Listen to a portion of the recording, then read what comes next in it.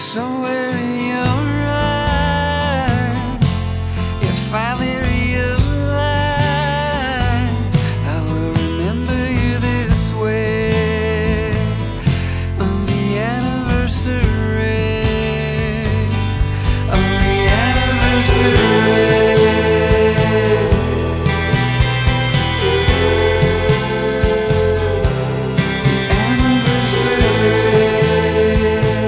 Hello and welcome to episode 1877 of Effectively Wild, a baseball podcast from Fangraphs presented by our Patreon supporters. I am Ben Lindbergh of The Ringer and joined on the road by Meg Rowley, who is in LA for All-Star Week. Hello, Meg of Fangraphs. That was a weird intro. Hello, it is me, Meg of Fangraphs. Yes, Meg Live. of Fangraphs. Live from LA. It's Saturday night. Wait, no, it's Sunday morning. Wait, no, that's not right either. Hello, Ben. How are you? It's appropriate that we have massacred and mangled this intro because this is the first of our 10th anniversary episodes. And Wow. we still haven't quite gotten the hang of this, apparently. But you are on the road. I am not on the road. But we will talk to you later this week about all the All-Star Week festivities that Yes. you are witnessing in person. But we're going to do a few anniversary-themed episodes this week because 10 years. And this episode going up on July 18th. Episode 1 went up at Baseball Prospectus on July 18th, 2012. So it has actually been a full 10 years of Effectively Wild, which is wild. And Yeah.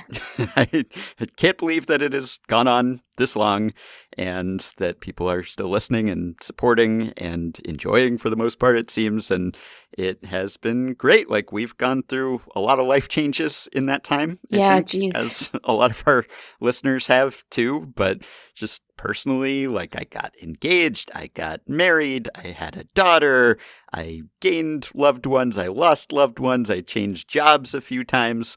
Throughout all of that, Effectively Wild has been the constant, and it's been a big part of my life and a part that I cherish, and I'm glad that it has become what it has become and that you have been a big part of it too. So it's been quite a ride.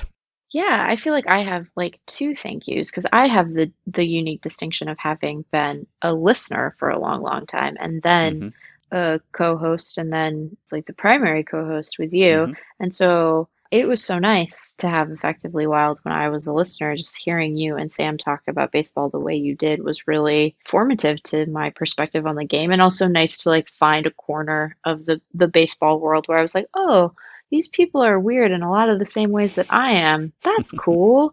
And then, you know, I just appreciate everybody listening and supporting the pod through a couple of host changes and an incredibly tumultuous time to be alive.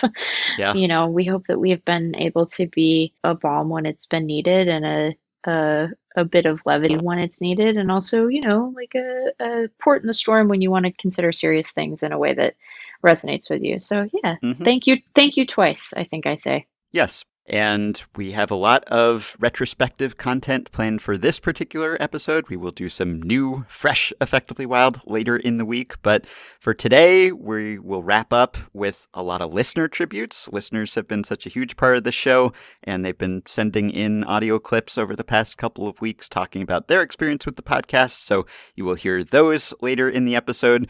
You will also hear a highlights reel, a clip reel. This is kind of a clip show, not one of the bad clip shows looking at you, Star Trek Next Generation. This is a good clip show. We haven't run out of ideas or run out of budget. We just thought it would be fun for longtime listeners to take a trip down memory lane, and for more recent arrivals to maybe get a little bit of a previously on Effectively Wild recap of some of the high points. I would say the more comedic side of the show. You could do a laugh track to this clip reel, probably, but listeners have nominated a lot of their... No, you will hear us laughing. We laugh at ourselves. And hopefully people are laughing along at home with us, not at us, probably both sometimes. But listeners have nominated a lot of their favorite moments, and I added in a few others. So you will hear all of those sometime soon. And it's a somewhat lengthy clip reel, although I just calculated that in the previous 1,876 episodes of Effectively Wild, I believe that if you ran them continuously, start to finish, it would take 71 days to listen to. So wow. we have managed to condense those 71 days into this one episode. So hopefully that will work for everyone. And I did notice as I was looking at these clips and listening to them and thinking about what makes a highlight, it does seem, and later this week we will talk about Juan Soto, and we'll talk about what's going on in All-Star Week, just the newsy stuff. And I do think that's what people come to us for. If it was all nonsense and silliness and pedantry, that might not work. But what tends to stick in people's minds, it seems like, is the weird off the beaten track, out of left field, hypothetical kind of weirdness. So I think we have to find the right balance between all of that and none of that. And hopefully we have mostly found that balance. It's like, people come to us for the baseball discussion, but it seems like when people cast their minds back and think, what do I enjoy about this podcast? It wasn't like the time we previewed that team season or the time we called this breakout or we analyzed this game or this playoff series or something. Like, hopefully people enjoyed that, but it's not what is top of mind, I suppose. And for me too. So the weird stuff stands out for me also. And I think that is a big part of what makes this show special. Yeah, because how many other baseball podcasts can you listen to where they're going to spend real time on what a third arm would do for a fielder? Exactly. And you will hear a little bit of that discussion later. So we will begin now by bringing in our producer, Dylan Higgins, and a listener and Patreon supporter to do a little Effectively Wild trivia and fun facts competition before we actually get into the clips. So we are joined now by editor and producer extraordinaire, Dylan Higgins. Dylan, welcome to the other side of the microphone. Hi, pals. How we doing? Good to have you. And I guess this is convenient because if Meg needs to do a swear, you can just say bleep really loud at the same time. Just got to yell it in time. I need my air horn. That's what I need. Exactly. And we are also joined by longtime listener and Patreon supporter and Effectively Wild Discord group creator and Effectively Wild wiki contributor, Chris Hannell. Chris, hello. Hello. It's a real pleasure to be here. Thanks for having me. Nice to have you here, and you are here for reasons that we are not completely clear on, but we are trusting you. You have collected some information about the history of Effectively Wild, which we may or may not know, despite being people who work on Effectively Wild. And you have come here to stump us or delight us, and hopefully our listeners too. Yeah. In the process of working on the wiki and listening to the show, there was a lot of stuff that when I started working on the wiki, I was like, this isn't really categorized, or it's so close to being quantified, and started making my own little Google Sheets to track a couple things. And a lot of really interesting information started coming out that I knew exactly me and maybe 12 other people would care about, which is the best kind of fun fact. And so I started compiling all of this, and on the Discord, we were doing some trivia nights. And out of that grew the idea of coming on and quizzing you and Meg on your own show and seeing if you remembered all of any of this stuff. So I've compiled a lot of fun facts. I have a lot of interesting did you knows about the show, and just a couple numbers that when you hear the number is just like, wow, the line Jeremy Piven from Grosse Point Blank just shouting, 10 years! 10 years! 10 years, man! 10! It kind of has that feeling to it. So, yeah. Great. I have So a you've lot of that basically stuff. stat blasted Effectively Wild for Yes, a stat blast about stat blasts. It had to happen. Come here and you're going to quiz us. How well do you know your own podcast? Exactly. So, Probably not very well. Yeah. Yeah, I'm excited for us to show off how bad our memories are, especially after the past few years. Yeah, we just have to host the thing. Everything after that, it's just into the ether, and hopefully people enjoy it, and we will forget everything. But you have remembered, so where should we begin? So let's start. So I'm going to start with a collaborative question. So this one is for everyone. You can talk amongst yourselves about this, but I want to start with guests. There have been so many guests on Effectively Wild over the years, including people who would go on to be hosts. So question one, for 5 points and control of the board. Over the history of Effectively Wild, Sam, Jeff, and Meg have all made guest appearances on the show while not currently functioning as a quote-unquote main host. Right. Of the three, who has done so the most times? Ooh. Ooh. Huh. My instinct here is Jeff. Yeah, I think mine is 2. I know that we had a couple Sam appearances, at least when he was not hosting. And Meg, I know that you were on a Mariners preview and maybe other times too. But yeah, Jeff was on at least a couple of times before he was hosting and then has been on a couple times since. So that is also my suspicion. Dylan, what do you think? Yeah, that's my gut. I feel about as confident as you sound. Okay. All right. So final answer, Jeff? Yes. Yeah. Dylan, are you going to have like ding and buzzer sounds for right and wrong that you can add in after the fact? Sure, why not? I'll head right over to the sound library. Well, you're going to need the buzzer because wrong. No. The answer is Meg. Really? No, really? Meg leads with 9 appearances on the show. Jeff and Sam both have 8. Ooh, Wow. close race. Wow. Pipped at the post. Huh. What- How about what- that? Yeah, what did exactly. I possibly talk about 9 times apart from, the couple hundred of episodes we've done since then? Yeah, Meg appeared 9 times between episodes 838 and 1298. There was once the last 3 episodes were in a very short span right near the end there. Huh. And I think shortly after that became a main host. Yeah. Okay. So yeah. I guess that makes sense. We really wanted Meg to come on the podcast, and then she became a permanent part of it. All right. Well, you stumped us on question 1. Oh, So- boy. Question number 2. And so the way that I'm going to do a lot of these is going to be like liar's dice rules, where I'm going to go to one of you and I'm going to ask for a number, and then the other person can choose to go higher or say that other answer's too high and call their bluff. Okay? All right. Mm-hmm. So, Ben, I'm going to start with you for this question. Counting right now, at this very moment, how many different individual guests have appeared on the podcast? Oh my gosh. We'll start at 100. Higher. So, pick a number. Okay, so Yeah, A higher lot than 100. higher. Yes, correct. You win. Yeah. Okay, so 1,876 episodes before this one. Oh my gosh. I mean, I've got to think that, We did 5 the other day. yeah. I got to think maybe a quarter have been guest episodes or something in that range, a fifth, a quarter, but then some of those guest episodes had multiple guests. I'm going to go, oh gosh, but then we have some guests on many times the same people. So, Yeah, good question. Are they individual unique guests? yeah, Or just Individual guest unique appearances? guests. Multiple Unique appearances guests. still only count as one person. Cool. Wow. Okay. 250. 250. Meg, do you choose to go high or call their bluff? That doesn't feel like enough.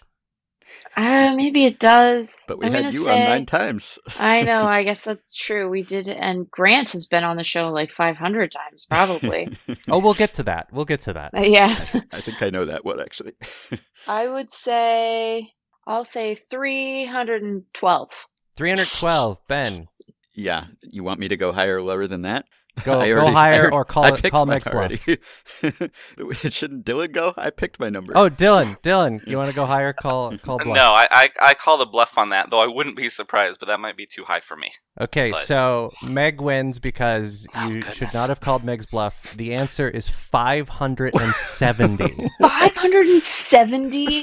500 and- Unique guess? Not 570, now counting myself. Oh, So- my goodness. Wow. Is it season preview that racks them up times? Oh, Of yeah. course. It's yeah. a season preview series that does a Oh. lot of the Yeah. lifting. I Right. bet. Right. Huh. There was also there was one episode where you had basically 29 guests because it was the Roger Angel. Oh, right. Oh, Yeah. Yeah. Although I bet some of those people had A lot of- guested before Yes. in their own right. Yes, a lot of them had, Yeah. but you picked up 10 right there, I think. Oh my Wow. gosh, blowing my mind here. We got to do a Sgt. Pepper's album cover for Yes. Effectively Wild. Of just the hundreds and hundreds of guests. And we just did a new T-shirt. You're coming up with other ones? Yeah, we'll have to get the rights for the likenesses of all of those people. That could be complicated. Yeah. Do you remember when The Simpsons had 100 episodes or 500 episodes or whatever, and they made those big posters showing the entire cast Right. of Springfield all cartoonized? Oh my gosh. First of all, it's amazing that that data exists. So thank you to you and everyone else who Yeah. has contributed to the Effectively Wild Wiki and has made it possible to answer that question. Yeah. But also, that is a wild answer. That was so the episode pages were not very standardized, and I built a new little episode box that had all of the crucial information. Yep. And I basically used an automation system to just go through episode by episode, read the thing, categorize it. And it just took me like 2 days and just kind of did that. I was really trying to get into Python. That's all I can give as my excuse for that. But yeah. I hope that was helpful to you in some way. I'm glad we could provide an opportunity to learn to code. Yeah, learn to code. All right. What's next? All right. So, taking turns. So, okay. So one of the things that I find the most fascinating about having this data is the phenomenon that started on Saturday Night Live, which is the 5 Timers Club. Guests that have appeared 5 times join a special coterie of people that can feel special and can have that figurative smoking jacket to know that they're in the elite group. So, alternating between the group of you, name a guest who has appeared on the show at least 5 times until someone gets one wrong. Oh boy. Good game. Good game. Meg, we'll start with you on this one. Grant Brisby. Grant Brisby is correct. Grant has been on the show 18 times. Wow. All I'm right. cutting Dylan? in line and going second. Craig Goldstein. Craig Goldstein has appeared on the show 10 times. That is correct. Ben.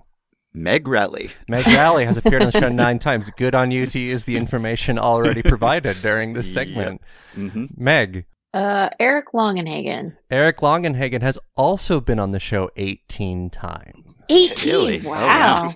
Goodness. Yeah. Yeah, let's get the Fangraph staff. Ben Clemens. Ben Clemens has been on the show 10 times. Ben.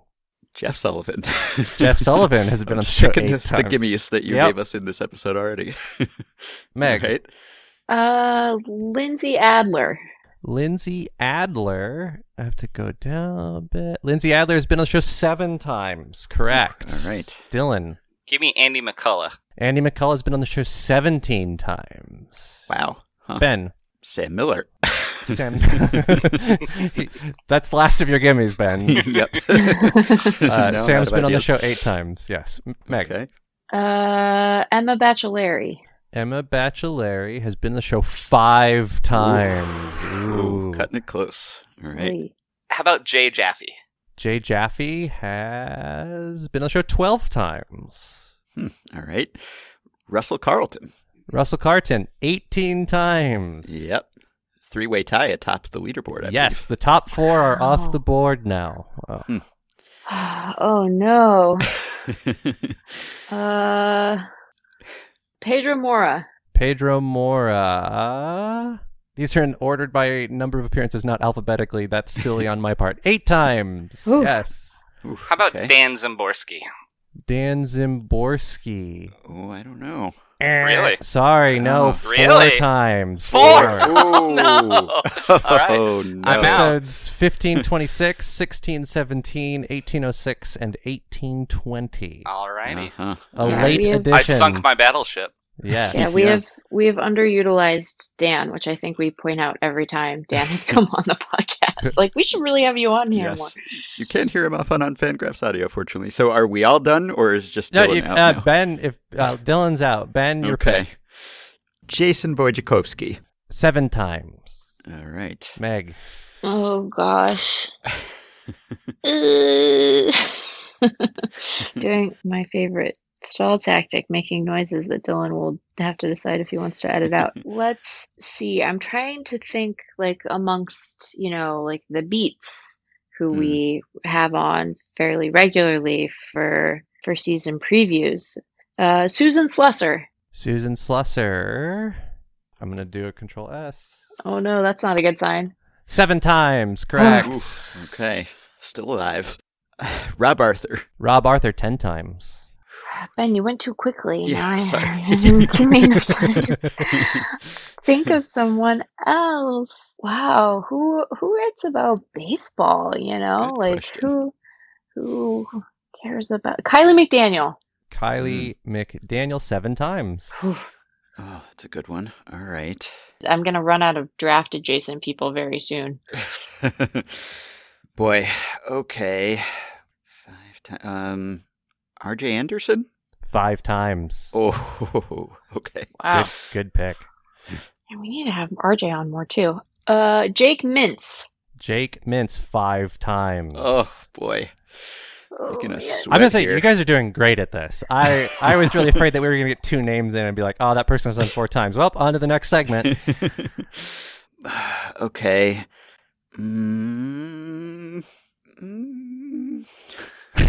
Keep singing higher. Oh, Will Leach. Will Leach to 11 times. Oof, okay. Oh boy. I'm going to take the other half of the Cespedes Family Barbecue. Jordan Schusterman. Jordan Schusterman. 2 times. Oh no. Oh, goodbye, Meg. Oh, episode Wow. 762 and 1730. Can I ask a clarifying question? Sure. Did you track them as individuals and then also as Cespedes Family Barbecue? No, I tracked. If they appeared as Cespedes Family Barbecue, I gave them both credit for an appearance. Okay. I was just curious. Can't get yourself out of that elimination, Meg. Yeah, I'm no. sorry. People near the top that were left off this round: Zach Levine, 14 times. Right. Oh, yeah. sure. Michael David Roth in Bauman. there somewhere. David Roth is in here as well. 6 times for David Roth. Bauman, of course. Yeah. Yeah. Joe Sheehan, Right. Aaron Gleeman. That's a season preview series one right there. Rob Nyer, Levi Weaver, Nick Picoro, Alex Spire, Right. Paul Rob Sporer. Baines, maybe. Rob Maines 5 times near the bottom. Other people that were only 5: Rob Maines, Bradford William Davis, Patrick Oh. Dubuque, Adam Sabzi, if I'm pronouncing that right, Tim Britton, Mark Carrig, Carson Sestouli, and Harry Pavlidis. Pavlidis, I think. Yeah. Pavlidis, yeah.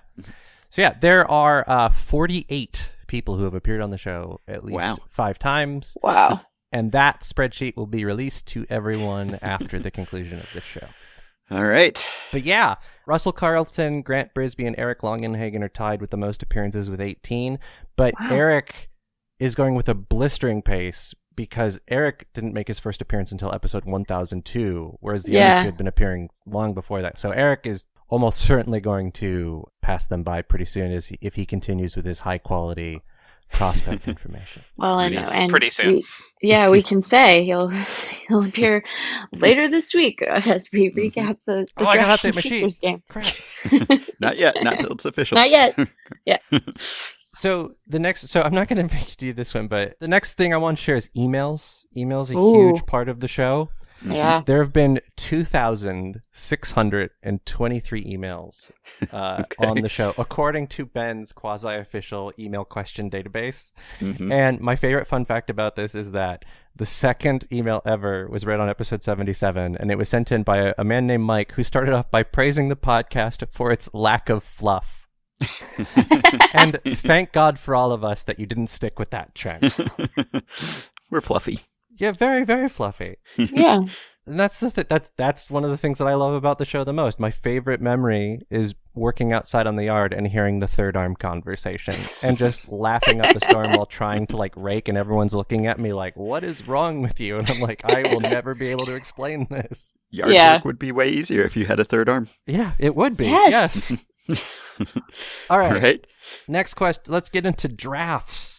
Mm. You have drafts of everything, competitions. These stats that I'm about to go into, which is surrounding the minor league free agent draft. Oh boy. These stats do not include 2022, as that would require doing stat research to verify the current progress of this year's picks. And I'm not an actual stat nerd. I just play one on podcasts. So, over the history of the minor league free agent draft, there have been 193 picks made by people that were actually on the show, not the random pick that was made just to compare. Out of those 193, how many actually recorded a plate appearance or a batter faced for the season they were picked? We will go auction mode, and Dylan, we will start with you. Not Boy, I nearly know as the- many as I'd like. I know the least about it. The hit rate of the minor league free agent draft out of 193 is Yeah. the question. Yeah, so how many of those actually recorded a plate appearance or a batter faced? Actually hit at all? Like a third. Are we doing Liar's Dice going up? Yeah, we're doing Liar's Dice going up. I'm gonna start at 60. 60. All right, Ben. I guess I'll take the over, although not much over. So pick a higher. Do I have to pick a number? Yeah, Okay, I guess. 61. Yeah, I mean, that is a valid pick. not to be that guy, I guess I'll just go a little higher. I'll say 65. 65, Meg. What was the total number again? 193.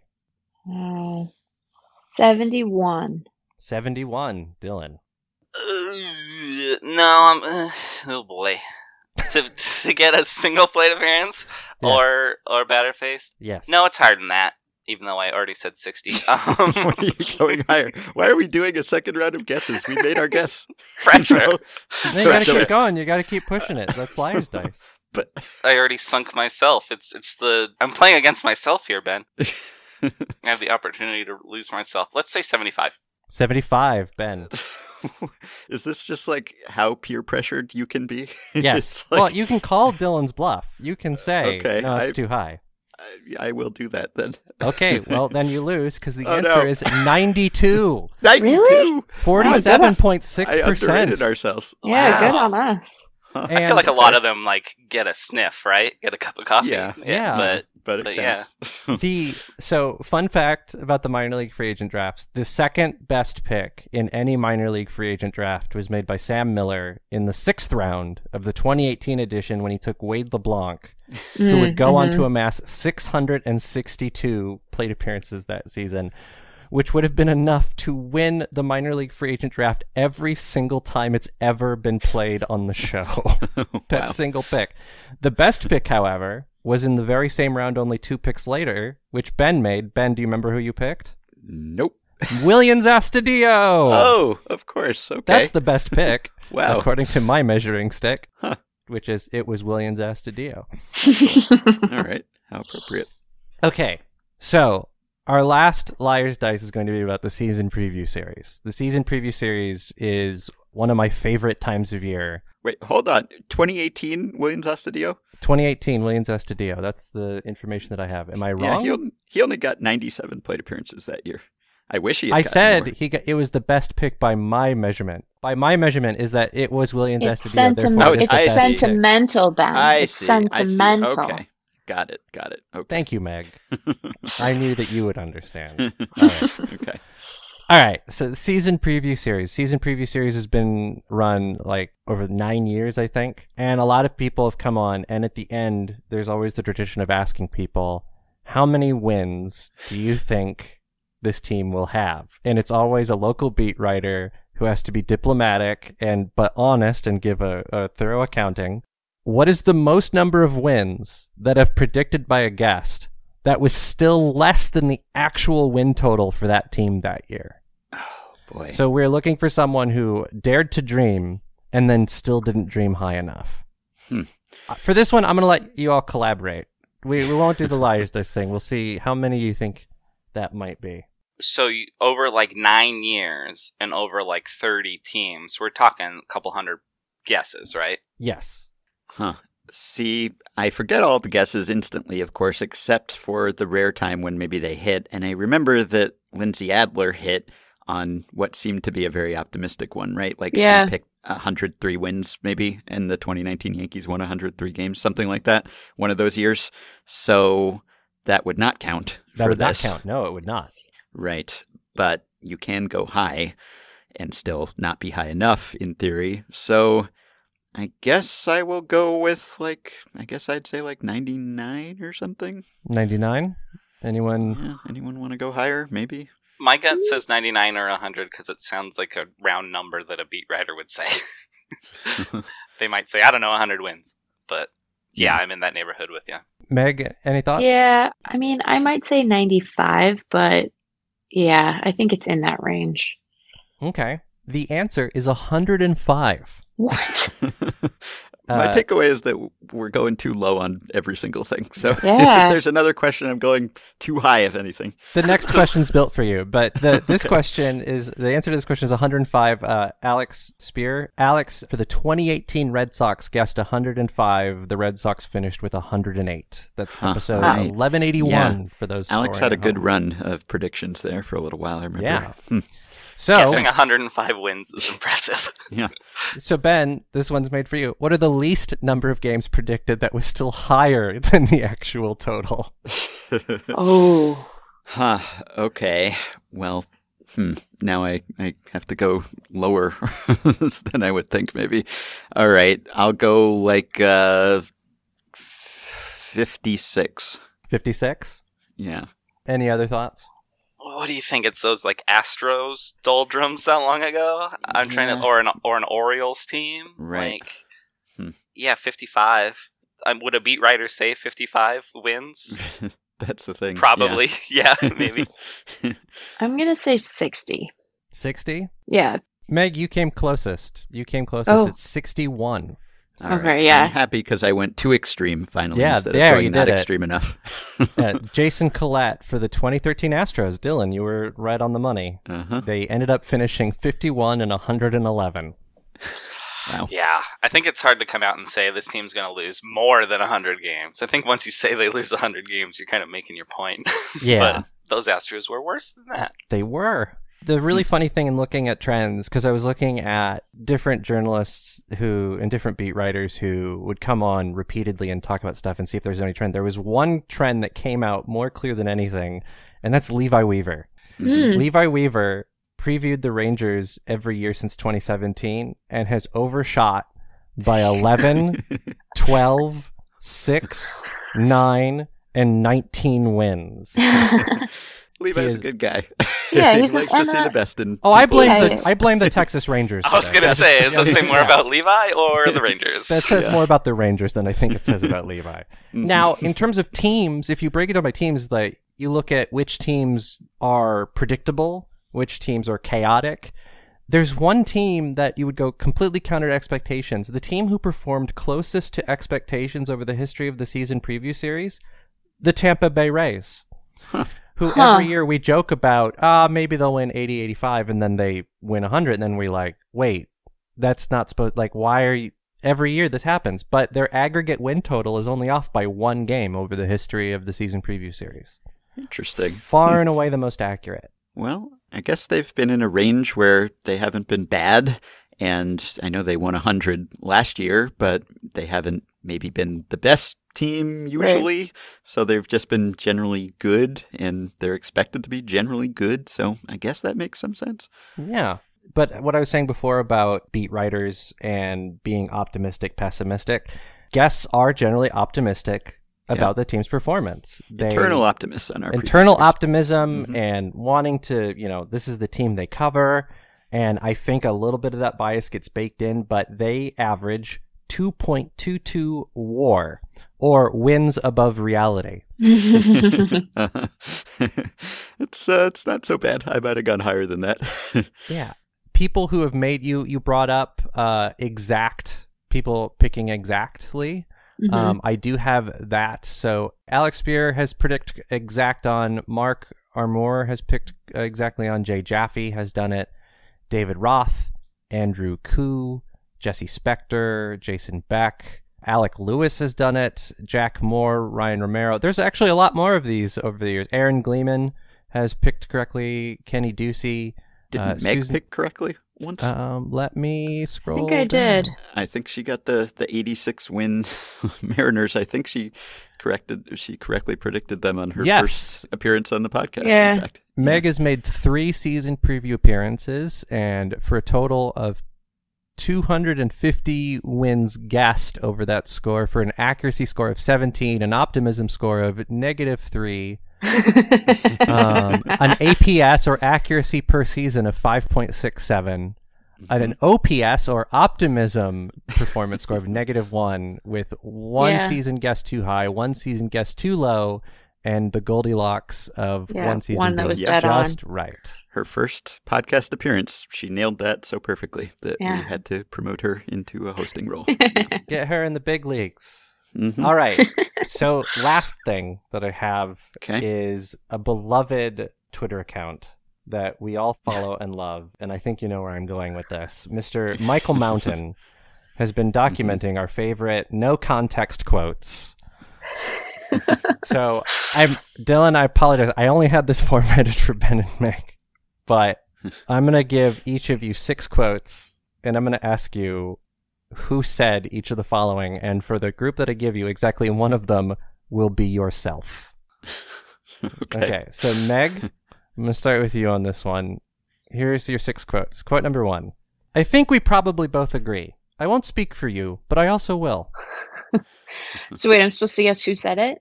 Who said it? I think that was Sam. That was Sam. That was Jeff. Episode 1008. Drat. Mhm. All right. Quote number 2. Someone asked us. We have no choice but to answer. Okay, I think that one was Sam. That one was Ben. Ah, I'm not going to recall the specifics of this, which is great. Who needs precision? I think that was Sam. That was you. Oh, It's, boy. it's whose line? It's the points are made up. The show doesn't matter. It's okay. I'm not necessarily that interested in Kurt Schilling's happiness. Jeff. Ben. Oh, well, it could have been any of us, really. Yeah, probably. There's a very large contingent of people that would nod their head and be like, yeah, that could have been me. Yeah. That sounds vaguely familiar, so therefore it is fact. Sam. Jeff. Man, I'm doing great. We would do these on Effectively Trivial in the Discord group. No one would ever score on these, and it always made me laugh so much because we would try and pick ones that would be like, okay, I think you can have a slight hint of this one, and Yeah. people, you could see people's biases a lot in terms of like, oh, that sounds like a Jeff quote. Yep. Last one for Meg. Anything that I thought was likely to cause injury, I wouldn't do for one win, unless it was the postseason or I hated the guy. Jeff. Sam. Ah, drat. Boy, this is impossible. Yes. Whew. All I'll right, just Ben. pretend I would have gotten all of those correctly because you'll never know. All right, Ben, you ready? No, but go ahead. Quote number 1. You know me. I'm always up for pedantic terminology clarifications.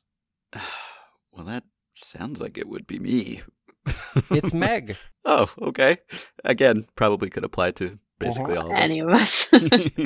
Quote number 2. Alexi Amarista, you'll recall from being a baseball fan, is the size of an eraser. Jeff. Sam. Ugh. Okay. We're going for the Ophir. I'm really Yep. excited about this. Can we hold it? I'm throwing the rest of these. Okay. Oh, no, don't do that, though. I don't That think calls it the would whole make a entire difference, thing into frankly. question. If I tried to lose, I'm not sure it would make a difference. I will stay on the up and up here. All right. I will never sleep. I mean, I will sleep, but I'll never be satisfied. Well, I am the one who is famously not a sleeper. And we So worry about that. I'm guessing that this is not me, that you're trying to trick me here. I'll go with Jeff. It's Meg. Meg, you don't sleep? I thought you slept sometimes. I mostly sleep, but sometimes I don't. I haven't slept Okay. a lot in the last little while. Next quote. Baseball's boring. It's just one guy bunting all the time. Sam. It's Sam! Ah, finally. You got it. We're on the board. We're on You the board. got Episode it. 338, you can tell because he's talking about bunting, which almost never happens anymore. Right. Yeah. Okay. Two more. Reading a quote. Javi Baez reaches on a fielder's choice. It certainly was a choice. Me? Yes, it was you. Okay. There's your one. That was you. Wow. All right. Ben, you're Huh. crushing. Yeah. And then 2 out of 5. finally, to take us out, maybe Shohei Ohtani isn't going to be the perfect baseball player. Oh, no. No one wants to be this because, of course, he is perfect. I'll say Jeff. It was Jeff. Wow. Wow. Look at me with a Closing little strong. late streak here to go Yeah. 50-50. Okay. So yeah, the final scores on all of that was who cares? Dylan would have gotten all of those, of course. Dylan because would have He has to crushed it. listen to the recording, so Yeah. he knows who said it. I played along. I got 3 total. Sounds like me. So right between you both. Yes, that was difficult but fun. Oh, all right. Well, that was fun. Thank Yeah. you, Chris. And I guess we should say the Twitter account where you can play along, although I guess usually you do identify, or Michael identifies who does say it, but no context EW Pod on Twitter is that account. Yeah, absolutely. So I do want to shout out a couple people. Before I want to shout out Adam Mail and Raymond Chen and everyone else who has ever helped update Yes. the wiki. Raymond Chen just posted. Yeah, it's incredible. The late Mike Moriarty also, yeah. Yeah, Raymond Chen just put out a call for more people. I developed a Chrome extension called EW Scrape that you can just go right to the Fangraphs page, click a button, and it'll help you create a new episode page from scratch really, really easily. But a lot of this data is only because that wiki exists, and so everyone that helps keep that up to date is fantastic. I want to shout out Matthew Lee, Chuck Ruther, Sean McNamee, and Joe Drew, who helped me play test this quiz. Oh, nice. How did they do? Better or worse than Yeah. me? I asked how many guests have been on the podcast, and someone immediately, without hesitation, said 1,200. And the other person went, I don't know, do I go higher? But people have just been a big fan of the show. And since this gets to be my 30 seconds of talking about the show, I've been listening to the show ever since The Only Rule Is It Has to Work came out. And I saw Ben and Sam make an appearance doing the book tour. Listened to them talk and thought, oh, that'd be interesting to listen to, and have been listening ever since, and has been a big reason of how I got back into baseball in a major way. So I want to say to the entire group here, thank you for putting together this podcast. It is a staple of my week and of my baseball viewing experience. So thank you so much. Well, thank you. That's very kind of you to say, and Yeah. thanks for everything that you have done Yes. in the listener community. We Oh, appreciate yeah. that. Shout outs to And, the Discord. Hello, Discord Yeah. people. Yes. Yeah, and you can find Chris on Twitter too, right? At Go Twinkies Go. At Go Twinkies Go, and I have a Twitter account about broadcast graphics. My day job is a broadcast graphics designer. Mhm. Oh, we're going to have you back on to talk about Yes, that. yeah, we do have to talk to you about that sometime. Yeah. Okay, would love to, but Yeah. I have a Twitter account at Show the Score, Mhm. Great. where I review score bugs and talk about the design of broadcast design. So All right. Well, this was fun. Thank you, Yes, Chris. thank you so much. thank you. All right, let's take a quick break, and we'll be back in just a moment with the Effectively Wild highlights reel and much more. I spent the last 10 years,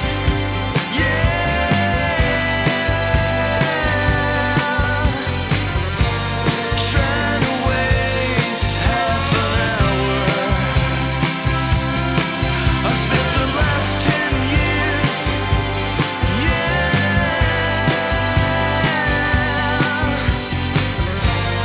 trying to waste half an hour. All right, we're back, and we're just about to begin the clips. Before we do, I want to let you all know that we have a new t-shirt available for you all for the 10th anniversary. It's in the same Fangraphs Breaking Tea store where we have our How Can You Not Be Pedantic About Baseball shirt, our Effectively Wild logo shirt, and our Stat Blast shirt. Now we are adding to those a new shirt, which is kind of a roll call of Effectively Wild player characters inspired by listener emails. It was designed by Fangraphs' Luke Hooper with input from me and Meg, and it features a colorful array of representations of Gani Jones from episode 720, Vroom Vroom Guy from episode 1217, a pitcher with a third arm on his head from episode 1565, the Mole Man base runner from episode 1819, and of course the base runner with glass ass syndrome from episode 1855. And if any of those sound unfamiliar to you, well, you're about to catch up, because the segments that entered them into podcast lore, hung their jerseys in the rafters, are included in these clips. I should note that some of the clips to come are slightly edited and condensed in the interest of saving some time and improving the flow. You will perhaps notice our recording quality and speaking skills improving as the clips go on, because these are mostly in chronological order. We tried to capture clips that would tell the story of this podcast, its hosts' comings and goings, its inside jokes and repeated references and segments, its funniest moments, and so on. Thanks to Dylan and Michael Mountain and Michael Donato and others for helping us put this together. But I really enjoyed digging deep into the archives to pull some of these clips, and I hope that you will enjoy listening to them. And if some of them are new to you, maybe they will make you curious enough to look up those old episodes and listen to them in their entirety. I will link on the show page to a shared folder where all the clips are, so you can look up where they came from, and you also hear where they came from and when they came from, courtesy of our announcer, narrator, MC for this reel, none other than, I'm going to say, the official play-by-play person of Effectively Wild, Jason Benetti, one of the voices of the White Sox, also of Sunday Baseball on Peacock, and you can catch him this week on a StatCast broadcast of the Home Run Derby. But first, you can hear him here. We love Jason. We think he's great. We're thrilled that he agreed to do this. Jason, I turn over the mic to you. And as I understand it, Jason used Len Casper's mic to record this, so thanks, Len, for lending Jason one of the tools of your trade. Mr. Benetti, take it away. Hi, I'm Jason Benetti, baseball play-by-play announcer, avid Effectively Wild listener, sometimes Effectively Wild guest, and the guy who reads the episode numbers when they want to do a clip show.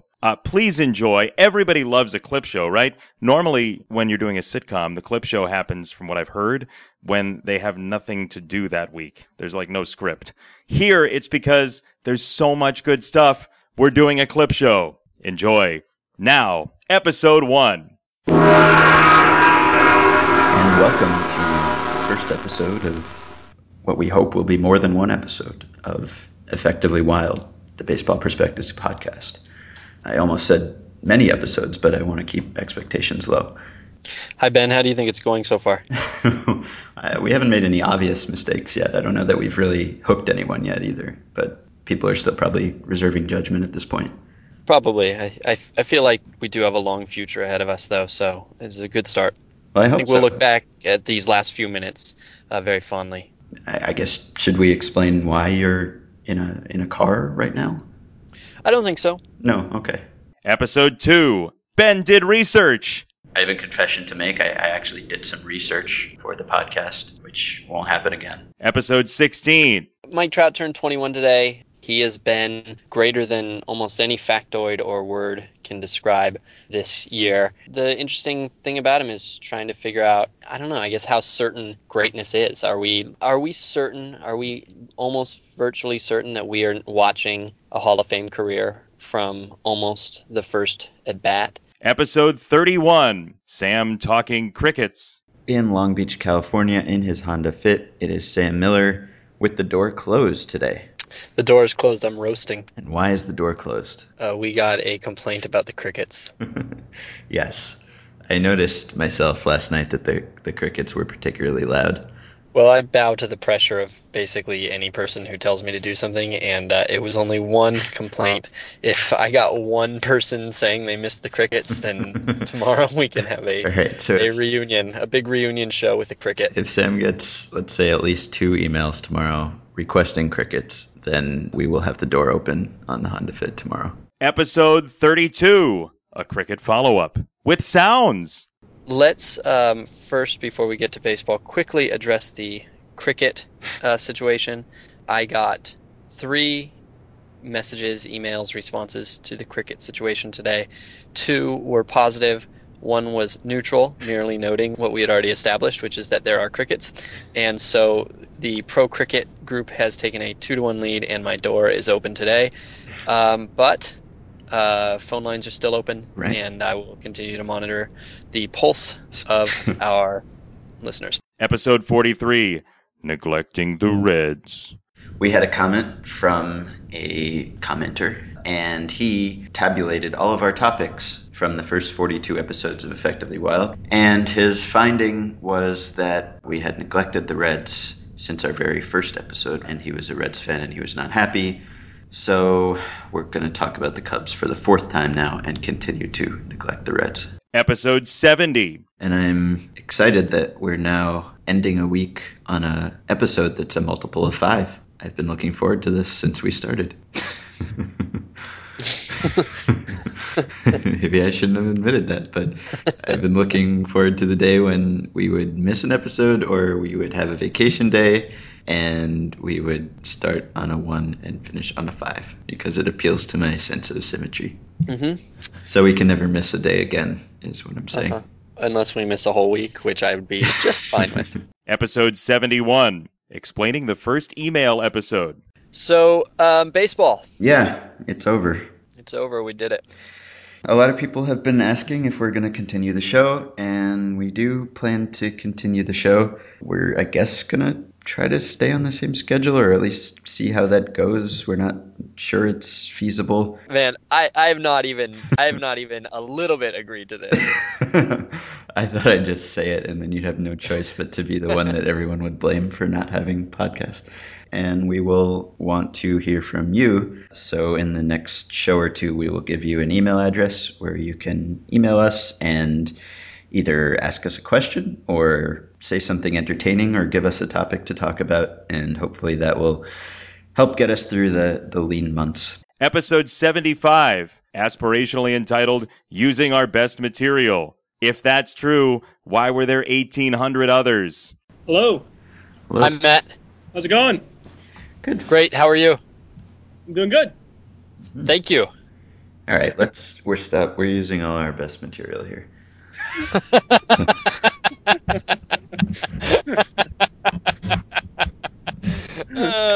That's the funniest thing I've ever heard you say, Ben. I was going to say, Ben literally did just use his best material. Episode 164, Genesis of the Only Rule. Well, if you're asking, Sam and I will take one team. We will operate it. We'll take care of it. I wonder, that would be interesting if Baseball Prospectus did adopt a team. Yes. We could be the general manager by committee for a team. Mm-hmm. God, wouldn't that be a blast, guys? It would be a blast. And the fun part about it would be if the BP group did a really good job, imagine hanging that one on your mantle. Yeah, I wonder how many people in this conversation are joking, because at least one of us is not joking at all. We'll be discussing this offline. Episode 165, a request for more hypothetical questions. But why? And how? A lot of our questions and listener email shows are about changing the rules and doing strange things to baseball. If I could change the rules of this podcast, all of our questions would be about that. I'm pretty uninterested in all the other ones. Mm-hmm. So please send more like this. Episode 201, the first draft episode. So I thought we could just play a game, and... These are my favorite and the listener's least favorite. You think so? I think so. Okay. They're my favorite, though. What I didn't decide is who goes first. It's your idea. You go first. Okay. All right. This is difficult. I am going to take Clayton Kershaw, number 1 overall. Yeah, that would have been my pick as well. This is my favorite thing. This is fun. Episode 206, which I hope is self-explanatory, the wobbly seat. Hot seat does not refer to people who are new and can't find comfort. It usually refers to somebody who's been there and is growing uncomfortable in his seat. It feels very weird. Like, is it supposed to be? Is it hot because it's supposed to be motivating them, or is it hot because they're? Who heated it? I think it's just an uncomfortable seat. It could be a cold seat, or it could be a slippery seat. It's just a seat that you can't sit in. We should look. Okay, we should look at the origins. It should be a wobbly seat. Yeah, okay. It should be wobbly. Like one of the legs is shorter than the others, and a wobbly seat. Yeah, it might tip over. Okay, all right. Well, we'll start that then. Don Mattingly is on the wobbly seat. There you go. I love it. I love it. It sounded so good just then. Episode 217. Oh, goodness. I can't believe I'm reading this. What if MLB teams packed 5 to 6 players You're reading this one. as close as possible to the batter, forming a kind of wall that you often see in soccer free kicks? The goal of the wall would be to knock down hits as they left the hitter's bat. And, I think that when Ben and I read this, we did some soul searching because we realized that this is the podcast that we're doing. Yes. Episode 219, the silly position. I hope that fits. In cricket, the wall is pretty much a thing. There is a position in cricket called the silly position, where players occasionally field extremely close to the batter, and these players wear extra pads and a helmet because they are standing right in front of the batter. So you should go right now and look at this picture of the fielder in the silly position, standing, maybe 5 feet, 4 feet directly in a crouch, as though he is the catcher. Yes. He's in a catcher's crouch with his hands. And, everything about this screams Monty Python-based prank, right? And I almost felt like there had to be another reason why it was called the silly position. Like, I figured maybe the first batter, the first guy to do it was like Sir Reginald Silly or something in 1887, and so they named it after him. Because I asked, is it called silly because you're standing right in front of the batter where you could get nailed in the face with a cricket ball? And yes, that is why it is called the silly position. Episode 301. Sam credits emails for keeping him going. 301 is not a significant number in baseball, and thus we have no significant guests. It's a significant number for this podcast, though, because it wasn't always a certainty that you would make it to 301. No, it's true. Since about, episode 20 or so, I declared that 300 would be my last, that I felt like I had 300 in me. Yep. Empty threat. Yeah. Well, honestly, and I mean this sincerely, not snarkily, I think it's the emails that have kept me interested. Uh-huh. I feel like if the emails didn't bring it so reliably, I would probably have checked out emotionally, but I feel like something's happening here. Episode 326.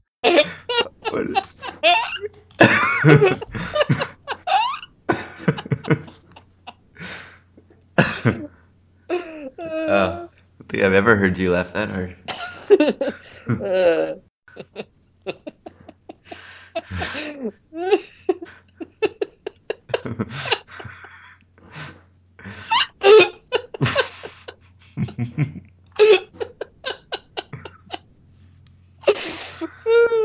Wow.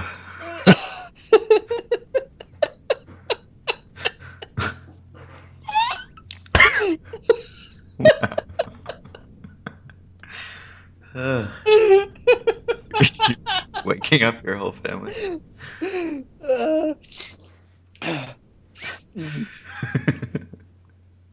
I'm ready. Okay. We're going to do a draft today. Yeah. And these don't always go well. We enjoy them, but they're horrible. But we're going to be drafting minor league free agents. Episode 350, the first mention of Shohei Ohtani. Who do you think might be the next player that this becomes an issue for after Tanaka? So I think you're down the road as far as the next player who's going to get this kind of attention, and that this is going to be a real issue for it. It may be Shohei Ohtani, the guy who there were 6 or 7 teams looking at him coming out of high school, and he ended up staying here. And he's a guy. He's tall. He pitches. He pitches and he plays in the outfield. And eventually he'll pick one of those, hopefully, and he'll be really good at it. Episode 396, the first If Baseball Were Different. So, Friday email show. We get to let our hair down a little bit and talk about some hypothetical questions that you have sent in. Speaking of which, I'll start with this one from Vineet in Milwaukee. Subject line hypothetical. If baseball were different, how different would it be? Would it only be slightly different or very different? That's such a good question. Yes, one of the best we've received.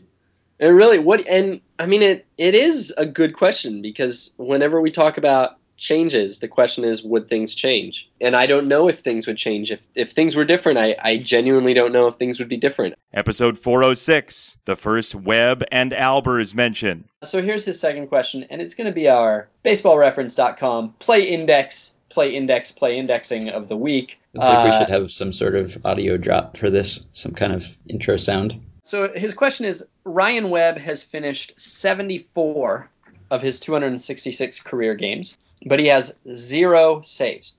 That seems very strange to me in the modern era of bullpen usage. Play index request, what's the record for games finished without a save? And this is a cute question, but I think it's also somewhat of a significant one. And the answer is actually, Webb has 74. The leader is actually only at 82. And that's Matt Albers. And so Webb is actually number 2 all time. Matt has discovered an actual real life phenomenon in real time. Webb is chasing Albers in a sense. He's very close. Episode 454. We all have different time periods we like to use for our play index searches. Sometimes I think that baseball started in 1950. Sometimes I think that baseball started in 1969 when they raised the mound. A lot of times I like to think it started in 1988. I basically think that everything after 1988 is real baseball. Everything before 1988 is pretty close, like real close, but so much change from year to year that it's hard to treat it with quite the same certainty. And then everything before like 1923 is maybe a couple years later is completely made up, like totally useless, not sport. Baseball, not recognizable. Get out of here with that stuff. Episode 458. Do you know my least favorite fun fact? This is a staple of team press handouts. Team's record when X happens. Right, yes. And I just despise these. There are 2 kinds of them that are most prevalent. One is team record when they score 5 runs or more, which you'll get once they score their 5th run. That'll pop up and they're 62-8 when they score 5 runs or more. But they all have losing records when they score 5 runs or fewer. It's not like 5 runs guarantees wins. It's like 5 or more. But 5 or fewer, it just kills me. But the other one that I really can't stand is the team record when player X homers, or team record when player X steals a base or whatever. Because if any player in the lineup does a good thing, that's a big head start. So the thing about a bad fun fact is that it is numbers that are presented in a way that is disconcerting enough or lopsided enough that it seems like something is happening, but you're not quite sure what it purports to be saying is happening. None of this makes any sense. None of these numbers mean anything. They're just sample size nonsense. But what it purports to say is not even clear. Episode 469, Smash Mouth. Hey now, you're an all-star. Get your game on. Go play. Hey now, you're a rock star. Get the show on. Get paid. I hope that was the most lethargic Smash Mouth karaoke ever. If not, Earth is a bad place. Ben Lindbergh, who's the other person you're talking to, he still listens to Astro Lounge, the Smash Mouth album. The genius, apparently, of the band was not Steve Harwell. It was Greg Camp. And he wrote all the songs, the genius. I'm doing air quotes. I've been doing air quotes. Like, I've been practicing air quotes for the last 2 hours in anticipation of saying the genius of Smash Mouth. So, Has that phrase ever been said before? The genius of Smash Mouth? the genius behind Smash Mouth. Oh, Let's man. check. No results with it in quotation marks. It doesn't appear that it's ever been said. Ben and I have been knee-deep in Smash Mouth memology lately. We've had lots of Smash Mouth to discuss. Episode 478, Ben and Sam. Sam and Ben. This one from Josh, who says, Ben and Sam, comma, Sam and Ben. Well, no, wait just a second. Now, when people address us as Ben and Sam, Sam and Ben, which comes first? The Ben and Sam. The Ben and Sam still. The You've Ben and answered Sam still nothing. came first. I know you were trying to take this up a level, but you answered nothing. Episode 496, Snowpiercer. I watched a lot of Snowpiercer lately, though. Good. Very good. Yeah. Much better than Inception, I would say. Episode 497. I'm Sam Miller of Baseball Prospectus, and he is Ben Lindbergh of Grantland. How are you, Ben? Very well, thank you. Excellent. I wonder if us not working together will improve the banter segments or the opposite. I have a little bit of banter. Episode 498, Diamondbacks Headlines begins. The Arizona Republic has a feature where readers can submit headlines for the Diamondbacks game. I find this charming and wonderful, and I just wanted you to see the winner for July 20th. How sweep it is. How sweep it is. I With know. an exclamation point. It's like every sweep you could do that. You've got to think about what makes this headline unique. This is a sweep unlike any other. You have to find the thing that makes this sweep special, unless this is the only sweep that has ever been sweet, in which case it can work. This one is narrowly beat out another sweet pun. Oh, so sweet. sweet. One of these suggestions for today is para gone. Yeah, I saw that. What is What does that mean? What is that? It's a 2-syllable word, just like going. All right, give me another one. Adam Eaton. Eaten, gone. Wow, it works so well for everyone. It does. In fact, as long as you don't have a 6-syllable name, I believe I can make it work. That's good Eaton. Well, see, no, Ben, that actually makes sense. That would win. Because eaten and eating sound alike. You are too good for this. You are clearly I'm a professional. Yes. Episode 502, Diamondbacks Headlines Peaks. All right, headlines. It's taken on a life of its own in the Facebook group. People are coming up with their own Diamondbacks headlines all day. We have a great one. Okay. This is a great one. I hope to goodness that this is one of the people's out there listening, because this one is so good. D-backs fight valiantly. Hang on, I gotta start again. All right. D-backs fight valiantly to win meaningless games.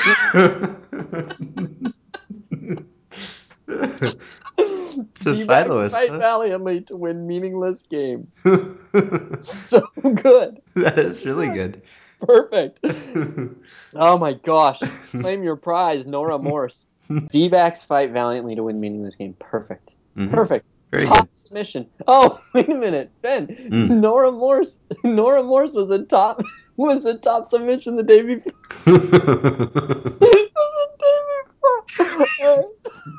The headline. What was her submission then? Was it the same?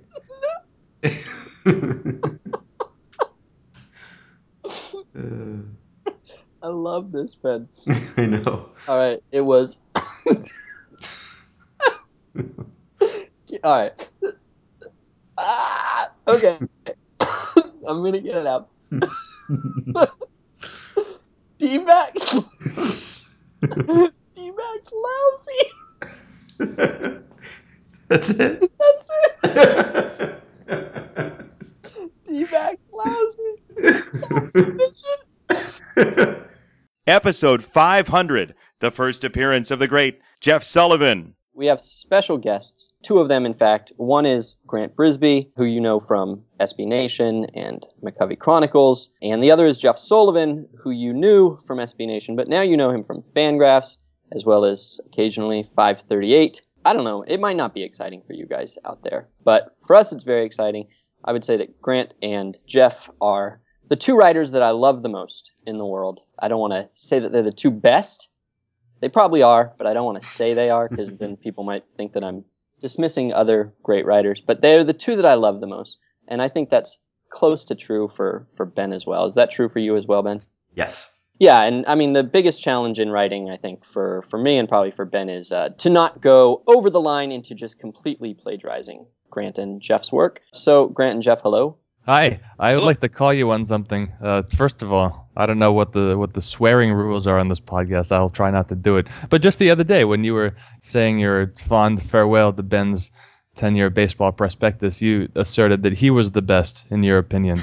Therefore, you have some decisions to make, and tread carefully on identifying the best. There can only be one best. If you choose not to decide, you still have made a choice, Sam. Episode 512, the Ben Isn't Here song. Ben isn't here, and we're lacking production, so this is me singing you the introduction, Effectively Wild. Episode 551, who doesn't need a monologue about rigor mortis? It seems to me that the point of the sport, the point of the pursuit, the point of this entire enterprise is to entertain us with baseball games. Right. And the point of it is not to decide who is the best team. The illusion that that is what we're doing has long been a powerful draw to sports. But it is ultimately not the point. There is just no scenario where the universe will care or remember who the best team was out of this collection of collections. It only matters in as much as we create this illusion that it matters. And so if you lose even the illusion, then it becomes problematic. But the point is not to have the illusion. The point is to entertain people and make them forget that we're all dying right in front of each other. that this is just this horrible, rotten slog to rigor mortis, that we're going to lose everybody we know, we're going to lose everything we have, and the only way to distract ourselves is by, separating our day into distractions. Episode 577, revelatory pronunciation, or revelatory pronunciation. I got some comments about my pronunciation of revelatory from those who favor revelatory. Sam and I did some research yesterday, and we found that different dictionaries and different computer pronunciations at those dictionary sites favor different pronunciations of revelatory/revelatory. Dictionary.com is a revelatory site. Merriam-Webster is a revelatory site. So weird. It shocks me that these two dictionary heavyweights would have different pronunciations, particularly because your way is wrong. Like, why would they put a wrong one in there? It's almost like a trap. It's like they're planting this wrong one in there to see who's stealing their content. It's like they're going to around the world to see who's bootlegging their pronunciations, and then they've got like one wrong one in so they can be like, we knew that you're bootlegging this because only we would be dumb enough to say revelatory. Maybe it's a regional thing. Regional thing. Regional. I won't be pronunciation shamed by the first syllable emphasizers. Episode 600. But why, instead of that, that's a stupid one. I should have gone back to The Good Wife. I was just going to go back to The Good Wife myself. Yeah. Episode 635. Russell, I learned something fascinating today Okay. about Ben. Okay. Ben, I'm going to describe to you the way Ben eats a burrito. He picks it up as you might a harmonica, and then he eats the middle Good corn on the cob. Eats the middle while pushing the outer sides inward like one of those Chinese acrobats who juggles 3 blocks by holding 1 block between 2 others. His hands are the 2 blocks and the burrito is the one in the middle. And he exerts constant pressure on the outside so it will stay together. And it gets smaller and smaller until it is done. And somehow mysteriously, like magic, there's a half a tortilla at the bottom of his bowl. It was the weirdest thing I've ever seen. I held it together. There was very little spillage. It was very gerbil-like. And so weird, Russell. Episode 656, the one where John Lester can't pick anyone off. If you take away a player's ability to do something fundamental, it does take a while for everybody on the field to know how to act. This is kind of the equivalent of you're playing poker and the guy comes who is just learning the rules, and he is both the fish and the most dangerous man at the table. Mm-hmm. And that's kind of John Lester right now. Like, nobody's taking full advantage of it quite yet. But okay, I have a question for you, Ben. Okay. If you were a Major League ball player, what would you want your yip to be? Like, what would be the least damaging yip that you could have? Episode 675. I assume you saw this tree on the high school field in Franklin, Ohio, planted between the mound and home plate. I did see that tree. Sort of amazing that this has never come up on the show. What does that do to the park factor? Does it make it an offensive environment or a pitching environment?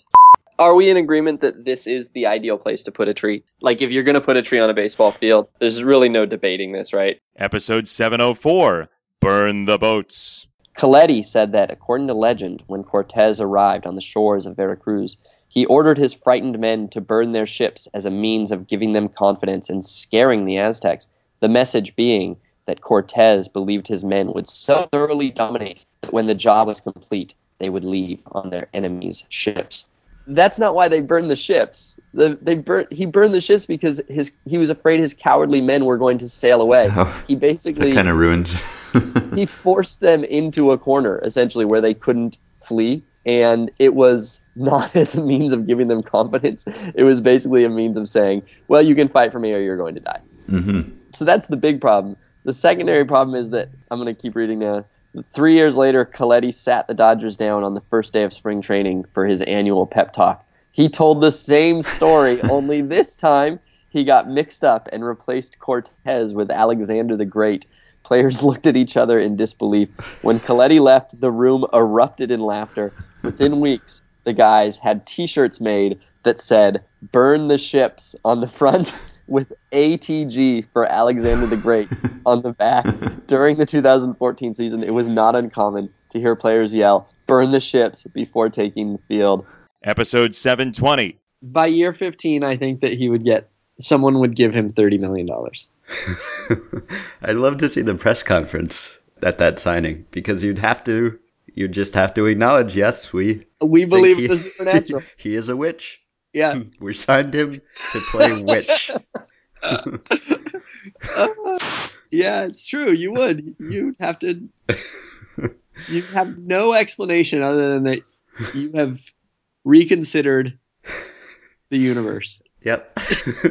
And the funny thing too is that if this happened, it's so depressing to think that we could finally have evidence of, like, basically we could finally have evidence in our lives, in front of our own eyes, of a divine creator, of a supernatural effect that governs us all, and we use it for signing a baseball player.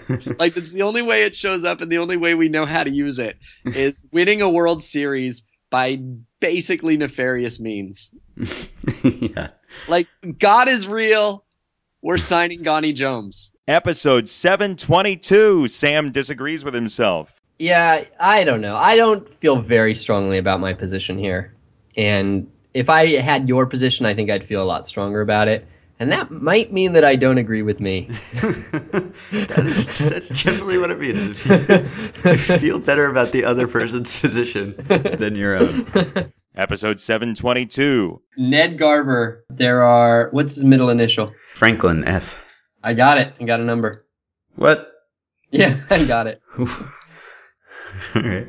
Well, it's Calm Life, like that guy we called about the daylight play. Should we? That would be That'd be good radio. You want to try? All right. Okay. I'm gonna give you a number. Okay. So we're calling Ned Garver. Okay. That was my plan coming into this podcast. Just answer a couple emails, do play index, call Ned Garver. So it's all going to according to plan. All right. Now, are you ready for this, or are you? No, it's gonna be a wrong number. Okay. Calling Ned Garver.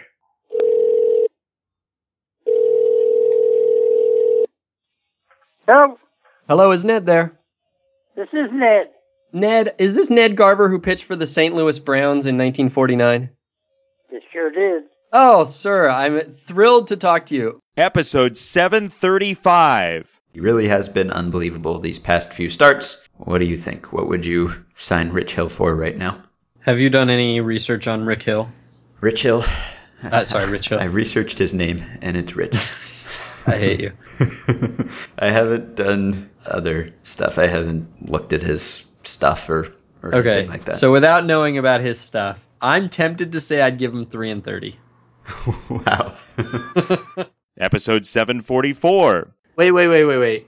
Yeah. Instead of the extremely dark analogy, I have a less dark one. So, I mean, to me, it's like you have this couple, this happily married couple that everybody loves, and like they're the life of the party, and then the husband loses his job, and they start snipping at each other all the time. And he's always like sitting on the couch, and she's like, "How come you're not looking for work?" And he's like, "I am looking for work. This is what I do. I'm creative."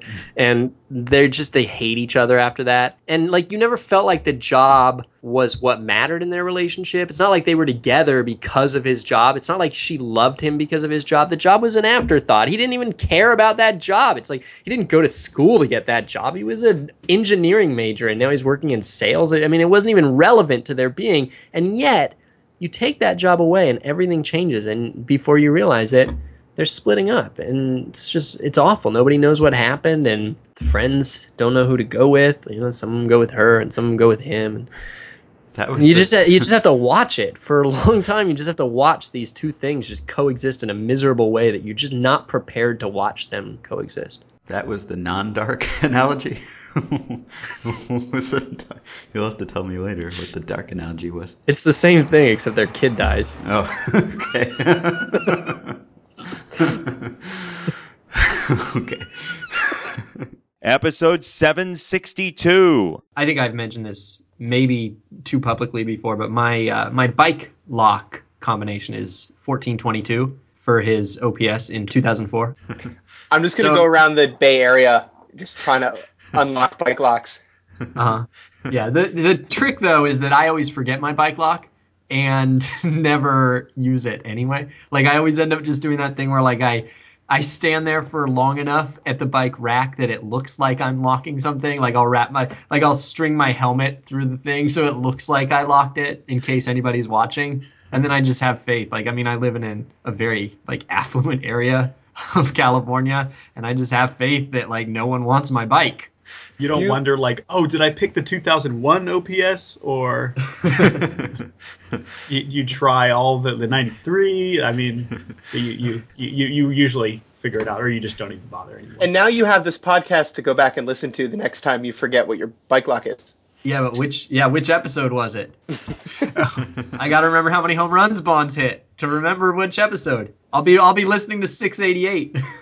Episode 774, which starts, as everyone should, with avocados. Now, I will say that, like, 5 years ago, you couldn't get an avocado in most of the country, the good avocado in a lot of the country, and maybe 10 years ago. And now you can. But there are still definitely things that the region matter. You can't get fresh seafood in a lot of places, and if it's not fresh, seafood's not very good. So, like, there's not really a way around that. Look up Ethiopian food in Denver. But anywhere you're going to go, like, there's going to be an Ethiopian person in that place who wants to make food from... Yeah, but... So why can't that person make an Ethiopian food? Look, Ben, here's the thing. I don't want to use this, but you're leaving me no choice. The Market Diner wasn't good, Ben. The food wasn't good. Like, you've got a problem. You don't have taste buds. I don't know. It's a global society.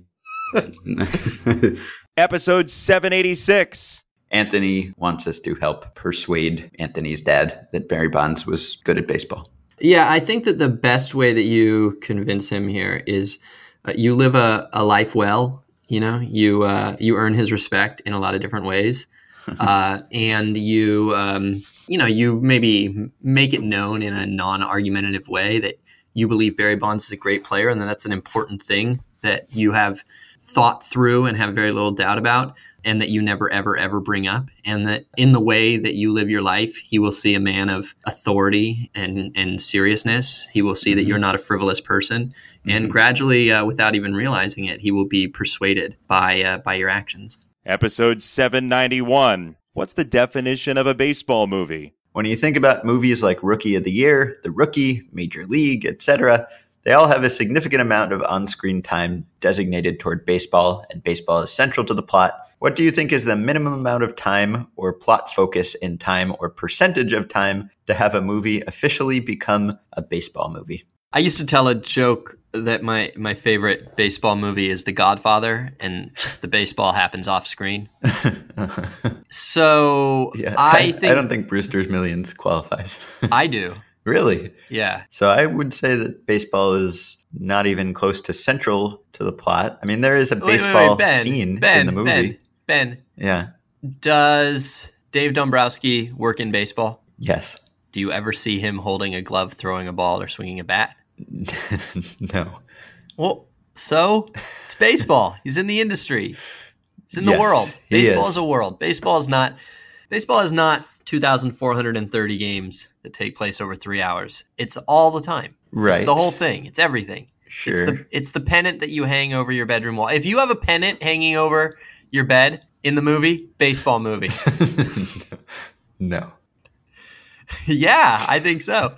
If someone ever goes, if there's a kid and they go, "Hey, champ, how you doing?" And he goes, "Good." And they say, "Who's your favorite ball player?" And he says, "Don Drysdale." Baseball movie.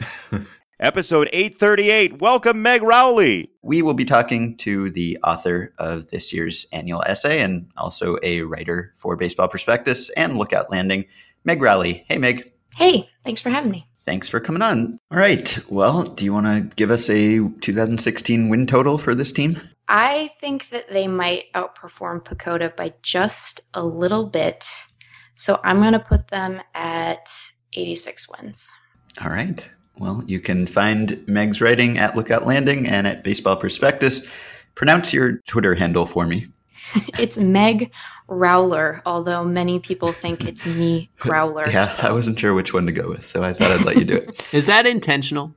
No, although it's kind of worked out that way. Many people call me Meg, and I have a couple friends who call me Growler for whatever reason. So, I don't know. Why the R instead of the Y at the end? I don't know. Episode 871. Even you could be the next Rich Hill. That was like my cheesy pitchman voice. Enjoy the episode. It doesn't matter how disappointing you think your life is right now. It only takes 9 starts. You can be the next Rich Hill. Episode 872. Are you a primer man or a primer man, Sam?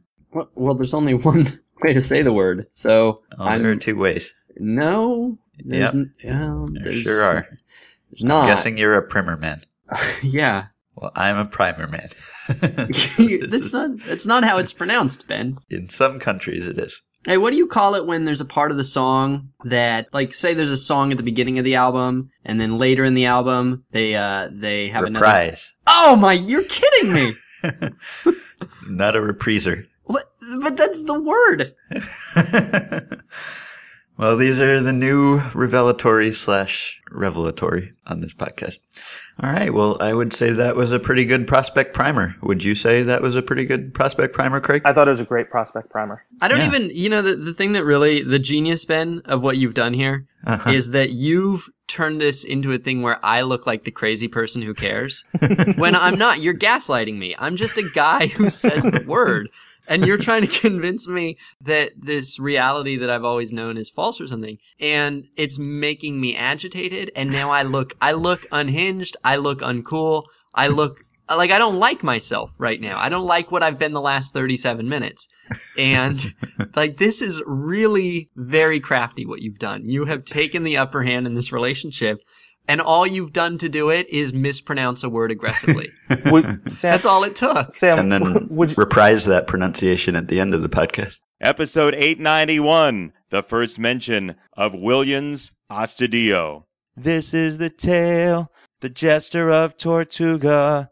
Is Michael Bolton gonna sue me? Joe writes in about a player I had never heard of, but now I'm a big fan of. And he says, as a Braves fan, I cope by reading minor league box scores and keeping tabs on the organization's prospect wealth.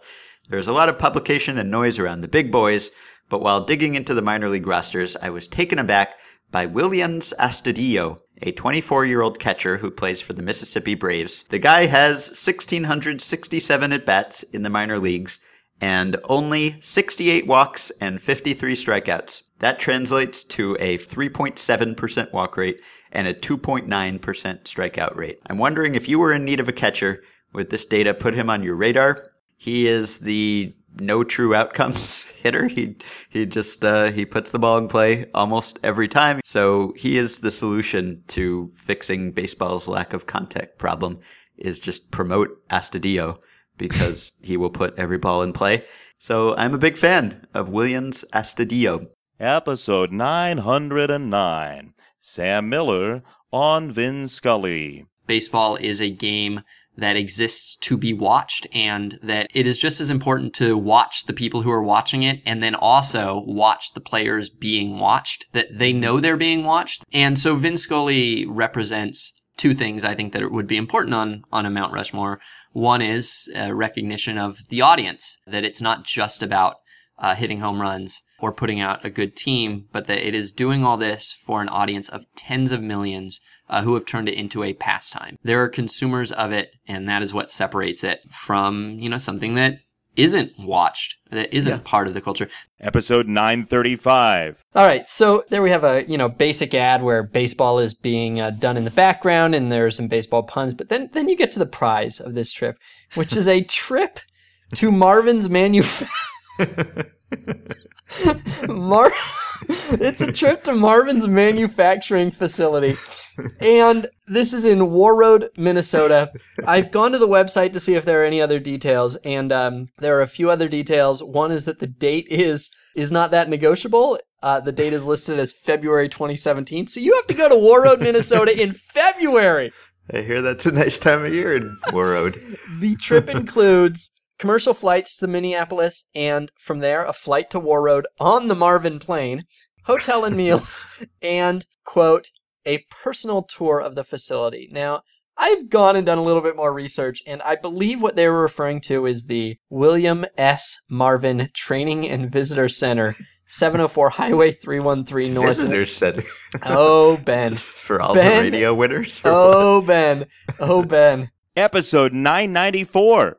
For my first pick, I am going to take Jacob Turner. All right. So this strategy worked out well for me last year. I feel like this was my money ball. So I'm going to stick with it. And for my first guy, I'm going to go with Luis Alberto Bonilla.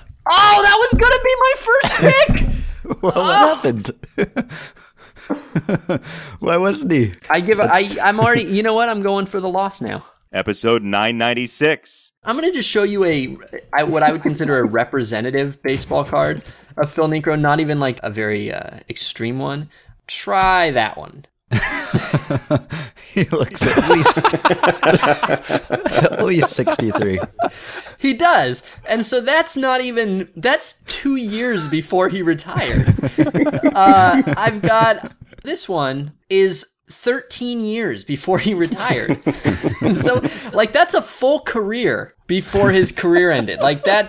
There are Hall of Famers who played less time than he played after this picture was taken. I just like that he didn't fake it. He didn't bother. He was 48, looked 68, and he just embraced it.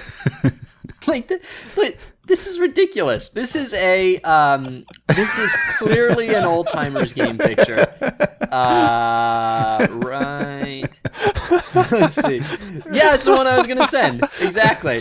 That is. He's pitching to Yogi Berra, and there is a chain link fence 25 feet behind the infield because they can't have a full size field for the old timers game in this picture. That's an active major leaguer. His autograph looks like what a knuckleball does.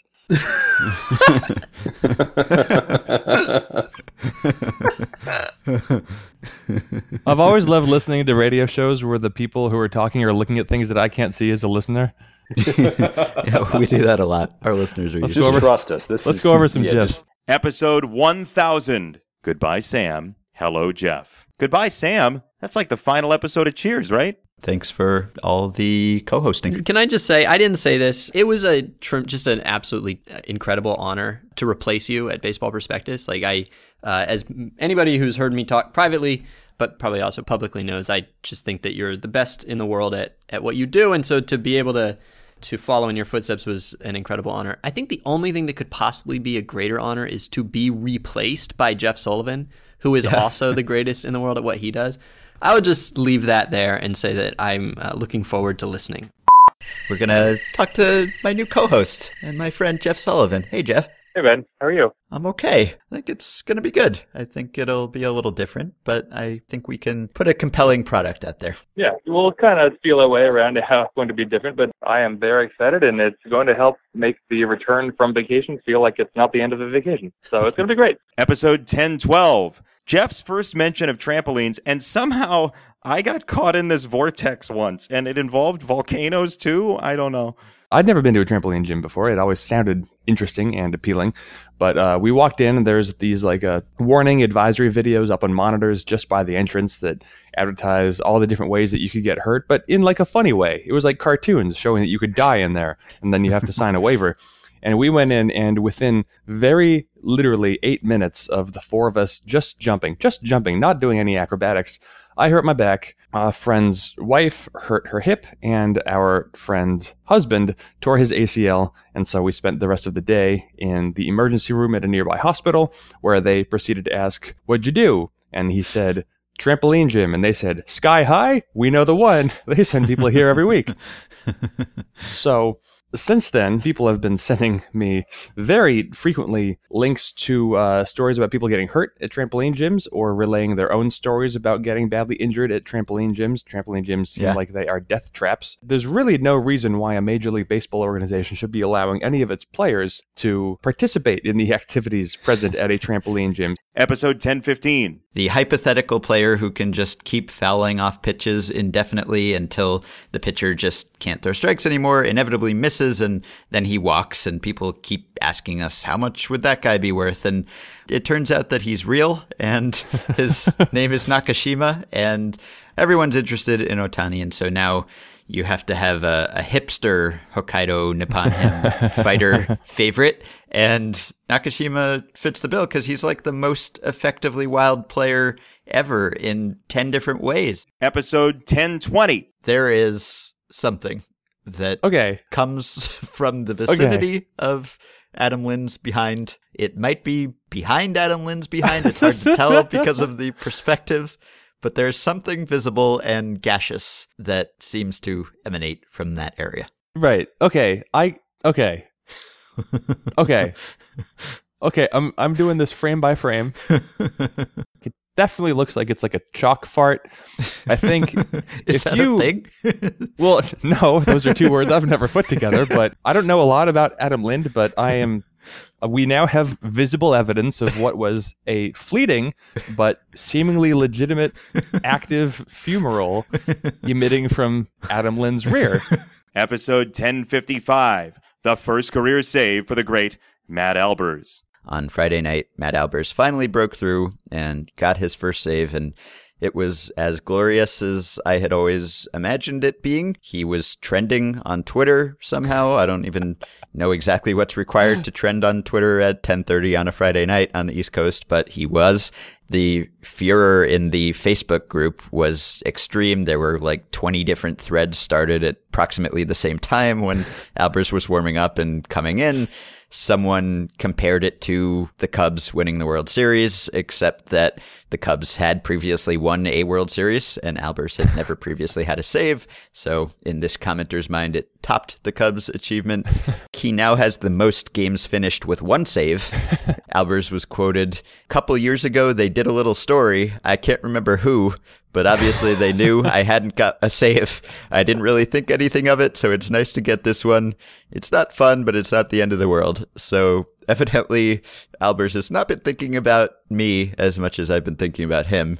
But he does remember that someone did a little story about this. I would have called it a big story, landmark milestone story, but I guess to each his own. I tweeted after he got it, sort of just congratulating Matt Albers and saying, long live Ryan Webb. Of course, Ryan Webb was already the career leader in all-time games finished without a save, but now is totally uncontested with 105. And Ryan Webb liked that tweet. Episode 1059. Also, quote, "When the players would hit, you wouldn't see ball marks because Marucci bats are aggressively rubbed with a giant cow femur to make That's something that I hope no one ever says about me, that I was aggressively rubbed with a giant cow femur, but evidently makes the wood more resilient to blunt force." So all of those things sound like reasons why those bats would hit the ball harder. I mean, one of them doesn't. Where in the process do you think they're like, okay, we're going to get the wood, we're going to trim the wood, we're going to refine the wood, we're going to polish it, but wait, they're not done. We need to do something to make sure these bats are playable. Yeah. We need to get a very specific bone from a very specific mammal, and we need to just rub it, and we need to rub it aggressively and assertively until we can hit a baseball. Is that Bryce Harper? Yes, it is Bryce Harper. Yes, it is. Bryce Harper's rubbing a bat. Bryce Harper rubbing a bat with goggles on because, sparks, I guess, and earplugs. Why does he have goggles and earplugs when he's just rubbing a bone with a bat? There is a definition. It says boning, comma, verb. This might not be the definition for that word. We're probably going to get emails. So if you know about rubbing bats with cow bones or any sort of bone, please do let us know. If you are a boning expert, maybe we could... Hold on. If you're a boning expert, please don't send us emails. Supercut, 1093, 364, 369, 493, 726, 891, 910, 959, 1008, 1023, 1044, 1056, 1167, 1187, 1199, 1217, 1228, 1237, 1251, 1258, 1465, 1565. We wanted to just talk about Mike Trout for a minute because that's what we do on this podcast. And what will Mike Trout hit against right-handed pitching if he starts switch hitting right now? What if Mike Trout told the Angels that he would sign a 15-year extension if, upon his retirement, he immediately received a 5-year contract to be Angels GM? But what if the rules could be changed to allow double teaming of Mike Trout? How many fingers would Mike Trout need to lose for you to be better at baseball than he is? So long as Mike Trout is in the major league lineup, he will not get a hit. How long would it take for the Angels to bench him? How long would it be before the Angels cut him altogether? The league is out to finally take Mike Trout down a peg. To do so, they've successfully petitioned MLB to install a hurdle exactly halfway between each base. However, they are retractable and are only deployed when Mike Trout is either at bat or on the base paths. Let's say we discover that Mike Trout has a long-lost twin brother, Mitch Trout. Mitch is an identical twin, healthy and in world-class shape, but he was raised abroad and has never played a second of baseball. How much would a team post to bring Mitch in? How much would Mike Trout have to be carrying for you to beat him in a foot race? I'm thinking some sort of weighted vest. How much does the answer change if he literally has to carry the weight? Is Mike Trout still an above replacement level player if he always has to run backwards or backpedal? The baseball gods take offense at Mike Trout's going against nominative determinism, distinct lack of water, and cause it to rain, again, not enough to cancel the game every time he plays. How much closer to immortal does this make him? Trout is hereby allotted one swing per plate appearance. He knows this, opposing pitchers know this, fans at the game and watching TV know this, one swing per plate appearance, that's it. I'm wondering how many triples you think Mike Trout could hit if his only objective for a season were to hit as many triples as possible. How much would it affect Mike Trout's value if he had to wear noise-canceling Bluetooth headphones and the opposing team got to control the audio going into the headphones? How much value would Mike Trout lose if he were not allowed to fly on a plane? If Mike Trout insisted on pitching 1 inning every year, how would that affect his market value? How many innings would he have to insist on throwing before teams would actively not want him on their team?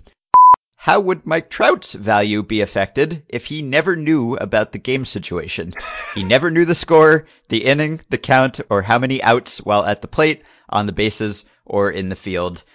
What if Mike Trout completely and totally buys into the importance of a proper sleep cycle and decides that he has a strict bedtime of 10 o'clock p.m. local time? What would be the best height for Mike Trout to be, assuming all his skills remained intact? How good would Mike Trout be if he weren't allowed to slide?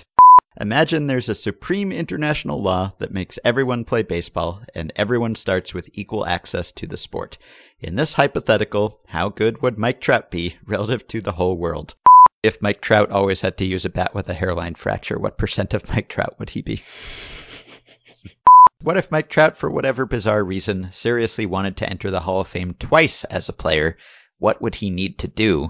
Do you think he could fake his death, adopt a new identity, re-enter the sport at age 30, and complete a second stint with enough ability to earn himself another spot in the Hall of Fame?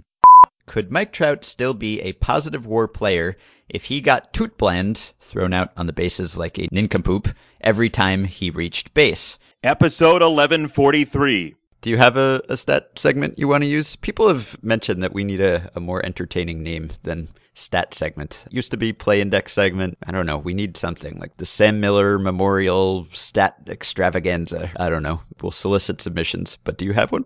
Number blast. Okay. Number blast. I have a number blast. Hold on. Johnny O'Brien, according to Baseball Reference, is the brother of Eddie O'Brien. Johnny O'Brien. Okay, no, this is impossible. Johnny O'Brien,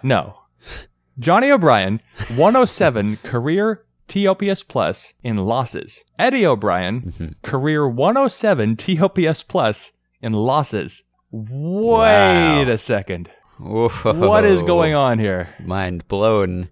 There's no way. Okay, no. Hold on. Is this... Wait, no. They both played for Pittsburgh? What is going on here? At the same time? Are they the same person? No. Hold on. No. Johnny O'Brien. No. This doesn't make any sense. What is going on? He was the double play partner and twin brother of Johnny O'Brien. Johnny O'Brien, 597 OPS in wins, 649 OPS in losses. Eddie O'Brien, brother Eddie O'Brien, 529 OPS in wins, 576 OPS in losses. My hands are shaking. Right now, my hands are actually shaking. This is unbelievable. Episode 1146. Let's see. I guess it's time for another Ohtani question, right? It's been a couple minutes now. Stat Blast.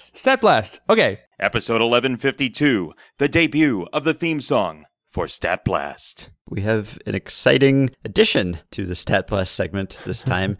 Now that Stat Blast has a name, we also have a theme song. I happen to have a very musically talented wife. Now she has contributed a theme song for our Stat Blast segment. So, Jesse, take it away. We'll take Adidas, it's wood, if our souls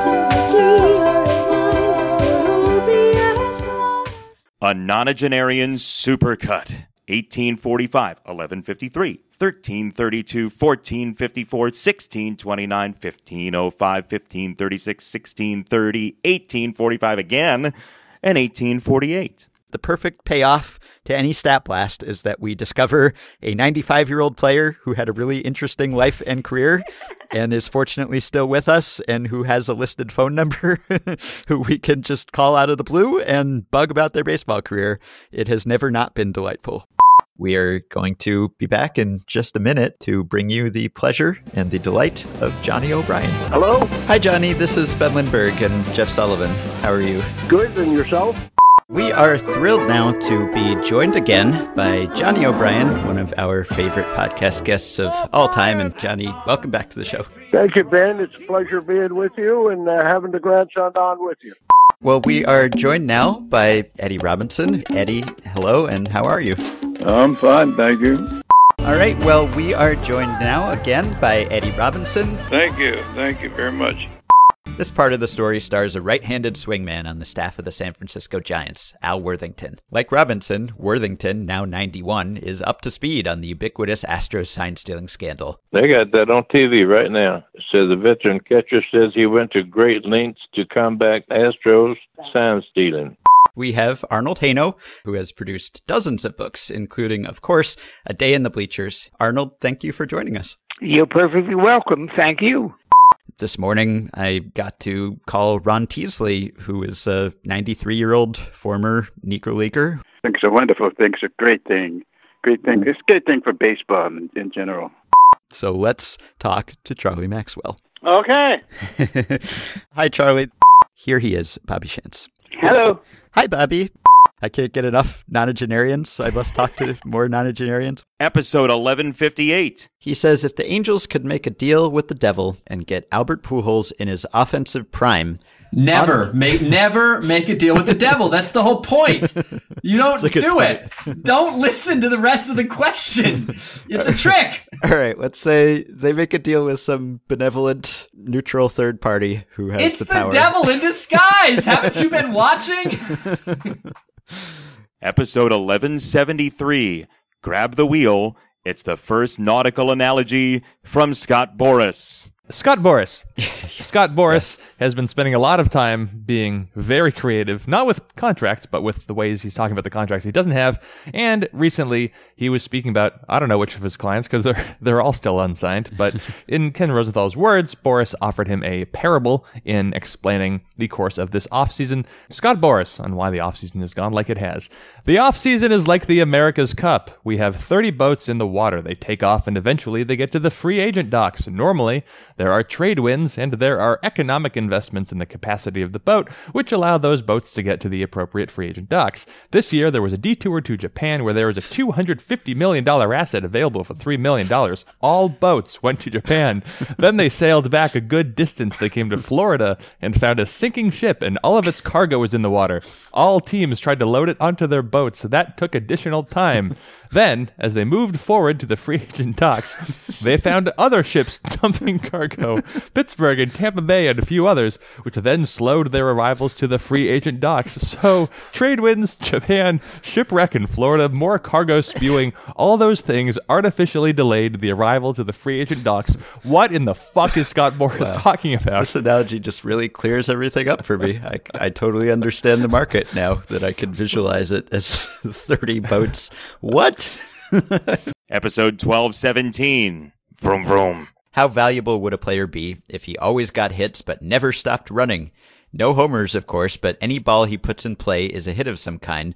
But he never stops at first or second or third. He keeps going until he either gets tagged out or scores an inside-the-park home run. In the event he hits a ground rule double or the ball is thrown out of play, he'll stop running. But he'll immediately start running again as soon as the pitcher gets the ball. He also says vroom vroom every time he touches a base for added strategic value. My gut instinct is that this player would be valuable, but I'm not sure.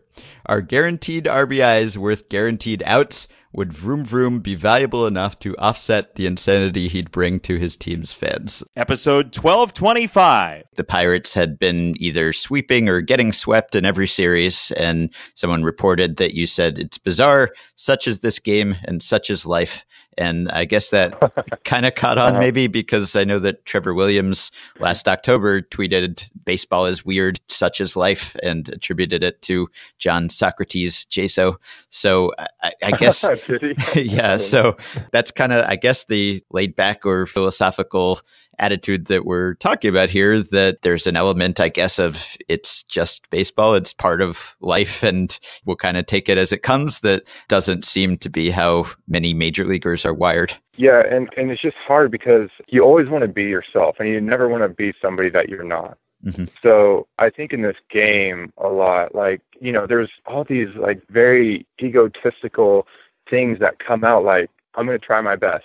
And then somebody will say, try. I can get anybody to try. And it's like, well, dude, you know what I mean? Like, we don't have to go with that and start measuring things. Like, you know what I mean? I'm gonna give it my best. There is a lot of that where people they're trying to make you be something else.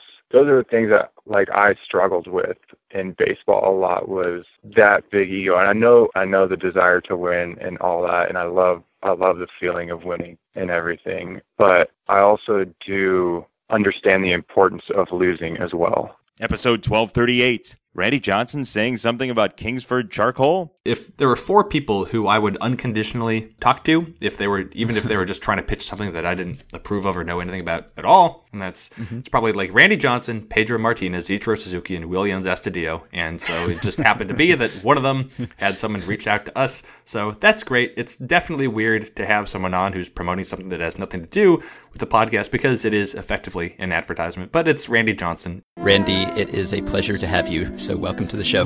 Well, thank you so much. And yes, happy to be working with Kingsford. What a great time of the year. The baseball season and barbecuing, they both go hand in hand. And to make things even easier to get all of your groceries and Walmart barbecue needs, you can do one-click shopping now. So everything's pretty convenient. And so I've enjoyed my short period of time working with them, and obviously really love barbecuing. And at this time of the year, who doesn't? The baseball season going on now. A supercut of Jeff saying, Will Jens Astudillo.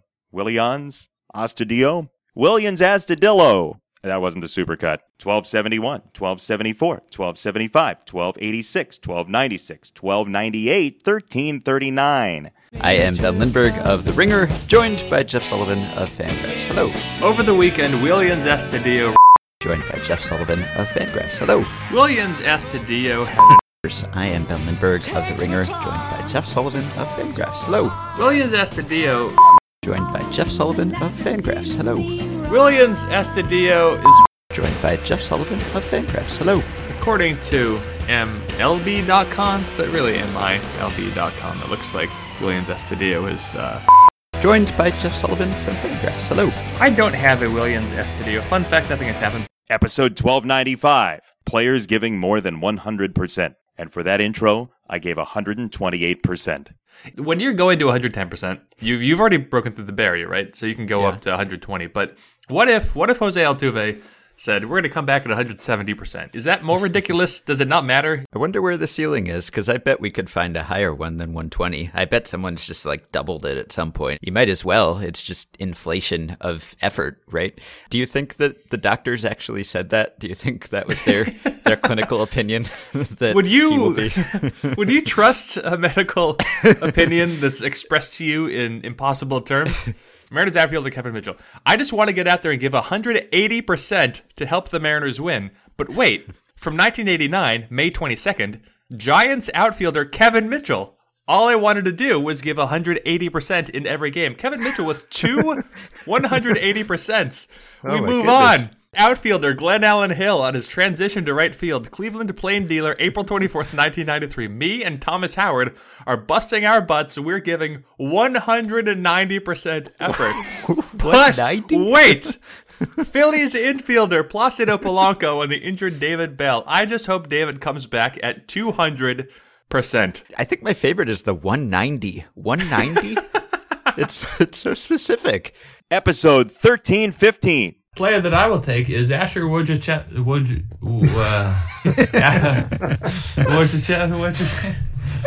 Asher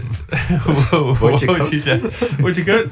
Is there, please help? Episode 1316. How big is the Hall of Fame? My goodness. What? The only thing keeping that from being a 1 out of 10 is that it is baseball paraphernalia, but that's about it. 2 out of 10. No, that sucks. First game back, not first win. What a waste. That's it? Just bat? Yep. Bat used by minor league baseball player. 2 out of 10. Get out of here. Tying a record. Very sexy. 3 out of 10. 2 out of 10. 2 out of 10. Oh, I don't give a shit. If I go to the Hall of Fame, I see a hat worn by a guy who tied a record of some other thing. It doesn't mean anything to me. It's starting an all-star game. Get your head out of your ass. 2 out of 10. Get it out of there. Just burn the storage shed down. Don't keep any of this. How many items are going to the Hall of Fame? 1.5 out of 10. Wait, that's it?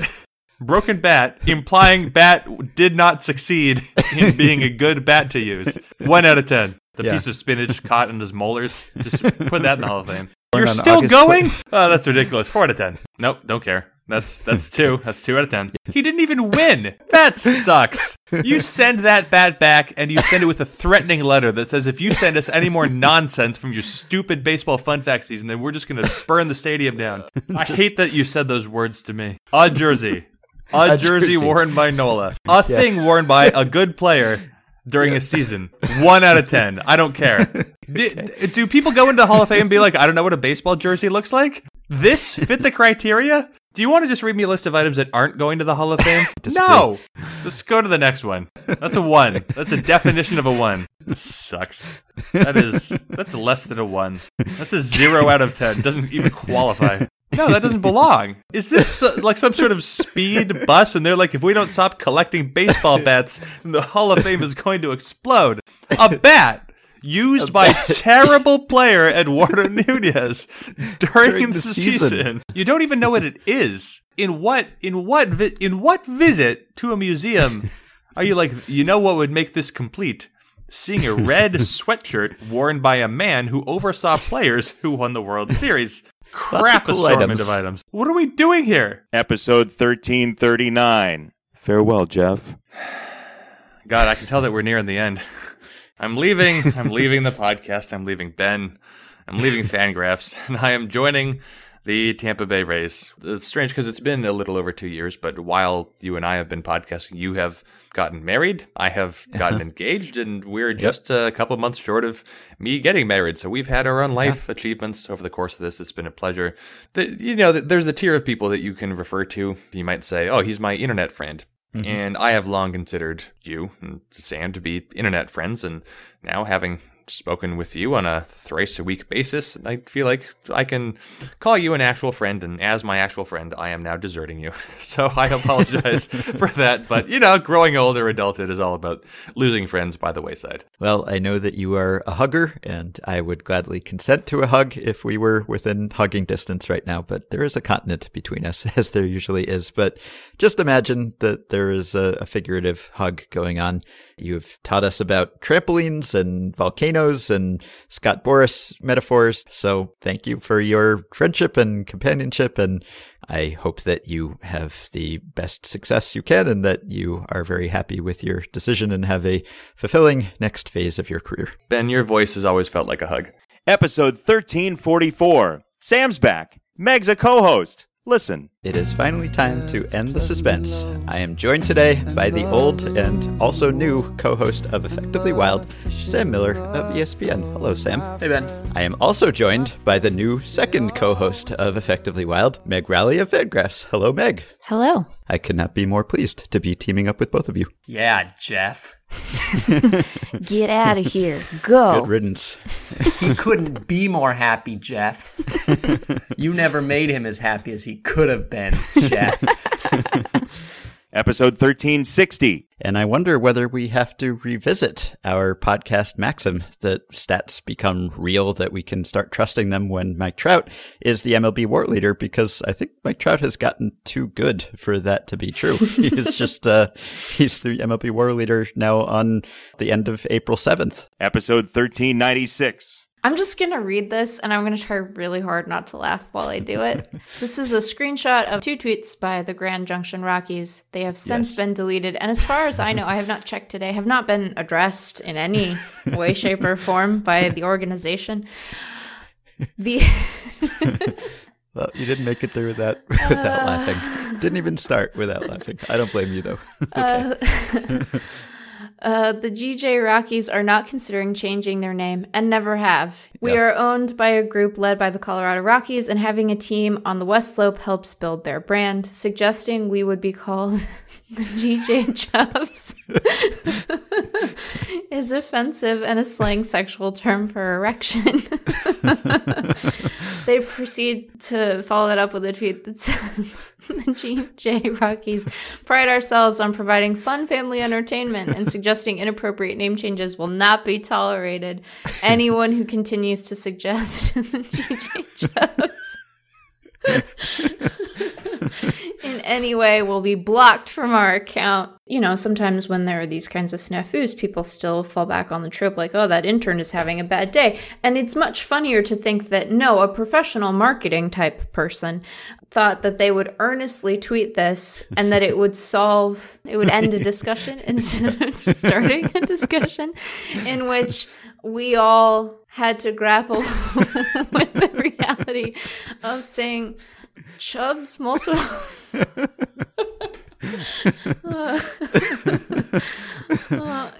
I'm actually crying. Episode 1408. I thought a lot about this, and I have another option. And I want to name this. This is the an inning where you get 3 outs on 3 pitches. I would like to call it a minimum inning. The first point, minimum inning. Okay, 5 consonants, 5 syllables, all 5 nasal occlusives. It is a beautiful sounding phrase. Minimum inning. Argument 2, you can sing it to Menomina. So I'm going to sing it. Are we ready? No! Are you ready? Okay, here we go. Minimum inning. Do do do do do. Minimum inning. Do do do do. Minimum inning. Do do do do do. All right, so you get the point. Minimum inning. Okay? It's good. It's good for the podcast for us to not always agree. Yeah. And I don't know that I've ever disagreed with you more strongly than I do in this moment. Episode 1417. I'm going to need to see it. I'm going to need to see it before I can tell you how it would feel. Mm-hmm. I can't do this. It's too hypothetical. Yeah. Episode 1453. Sam and Meg call the fastest game. And that's the final out of the inning. 3 minutes and 48 seconds. Sam, what is going on here? You know, I'm starting to wonder. You know, there have been complaints in the past few years that baseball is dying. You remember that Oakland Tribune piece a few years ago? Yeah, I remember it and can quote from it here. That interest in baseball is dying is manifested by the dropping off of the crowds that go to the game. Is this the beginning of the end for the national game? Exactly. So part of that is the pace of the game. The average game time is nearing 2 hours. And many adults consider that simply too slow to keep them entertained. And many young children find it too time-consuming to fit into their busy work weeks. I wonder if the Twins and the Tourists are attempting to make a statement about the direction of the sport. Or trying something radical to save it, perhaps? Episode 1500. Right halfway between 1904 and 1907 is actually the first year of the Boston Doves under their new moniker. And they had a player named, this is not a funny name exactly, but I think it is Big Jeff Pfeffer. Jeff Pfeffer. So his name was Big Jeff Pfeffer, which I think is great. Jeff Pfeffer. Okay, Jeffpfeffer, Jeff Pfeffer. So many F's. All right, but here's the great thing about Big Jeff Pfeffer. Not actually named Jeff. Not actually named Jeff. His nickname was, he was known as Big Jeff Pfeffer, but his name was Francis. He was named Big Jeff Pfeffer because he was the older brother of Jeff Pfeffer. He got the nickname after the brother was born. They decided what to name him later. Wait, but Jeff Pfeffer was named Edward. No. Wait, Big Jeff is 2 inches shorter than Jeff. Regular Jeff. Yeah, it's true that original Jeff Pfeffer was named Ed. To be clear, actual Jeff Pfeffer, right? Big Jeff Pfeffer is Francis Xavier Pfeffer. Jeff Pfeffer is Edward Joseph Pfeffer. There's no Jeff. There's no Jeffs for 2 Jeffs. Can I just chime in? Have you all considered Pfeff Jeffer? Episode 1518, The Field of Dreams. Tim Anderson, I assume, right? Yeah. The conversation has become so polarized that there aren't really any Field of Dreams moderates anymore. It's just people who think it's the most beautiful love story, baseball and romance and fathers and sons in America, and it touches your heartstrings and makes you cry. Or there are people who think it's just a manipulative, mawkish mess and makes no sense and contradicts itself and is just overdone in the worst possible ways. And I agree with elements of what both of those people say. And so I feel like it's almost like the most radical take now is just that, yeah, it's pretty good. I like it. I'm generally fond of it. And yet it has many flaws. I don't feel moved to stake out one extreme position. I don't know that there are that many of us moderates left, but Yeah. I don't know. Maybe there's a silent majority of people out there who just think Field of Dreams is okay. Yeah, I also am in that moderate lane. I thought it was pretty good, but I also did not like it. Episode 1565. What if humans evolved to have 3 arms instead of 2, but baseball still existed as it does today with all of the same rules? What would hitters, pitchers, and fielders do with the extra arm? Which position would benefit the most? I think it would really depend where on your body it was. Yes. I think that materially impacts the answer to this question. Yeah. Because I think that if it's on top of your head, and then like, does the... Oh no, Ben. So then like, if it's sticking out of the top of your head, does your arm hair match your head hair? Yeah. Or is it still like your arm hair where it's shorter? Do you have really long arm hair? Episode 1587. What if baseballs were sentient beings? What if it is discovered that the baseballs used by MLB are not manufactured, but in fact sentient beings that have been harvested or farmed for use in the game, and the changes in the ball composition in recent years are in fact evolutionary changes to their species? The balls cannot communicate with us in any way, so we don't know their thoughts on being used for the sport, but MLB admits to having covered up the origins of the balls for years. It is universally agreed that moving to a manufactured ball will produce dramatically different effects, and that the only way the sport remains similar to what we know today is to continue to use the living balls. How would you react to such a revelation? Where does this fall on the spectrum of sports scandals? Would the sport die off? Does PETA prevent games from being played? So in this scenario, we are subjecting something with sentience to Aaron Judge's bat? Like, yes. A lot of the time? Yes. I think that it would be the biggest scandal in sports history. This doesn't make sense. I mean, clearly it doesn't make sense, but are they then able to determine how far they go? Right, because it seems strange to me. Let's apply some logic to this completely wild question. That's what's needed here. Episode 1592, a tribute to the late, great Roger Angell. The 3 of us are teaming up today to praise and celebrate Roger Angell. He is probably your favorite baseball writer's favorite baseball writer, and we have talked about what makes him so special before, and I'm sure we will again. Episode 1630. There was a lot of discussion today about MLB's decision to designate the Negro Leagues as major leagues officially. I had inquired about this, prompted by an Effectively Wild listener email, of all things, that sort of started this snowball, which is kind of cool. Yeah. Episode 1633. I love Tom and Jerry. Let's go. There is a baseball scene in a newly released film, Tom and Jerry, and it's not the best. It's just not the best. So we have to do one of our little reviews of what went wrong here. So it's a 30-second scene, so Right. It's really impressive that they screwed it up in this many ways. And like, they got Joe Buck for this. Like, right.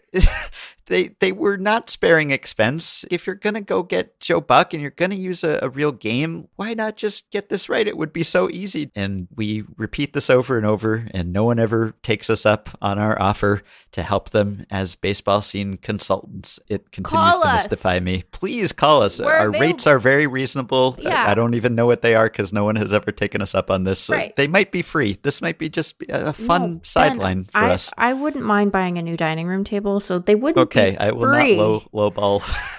But they will would not be be free. reasonable. They would be reasonable. Yeah. Yes.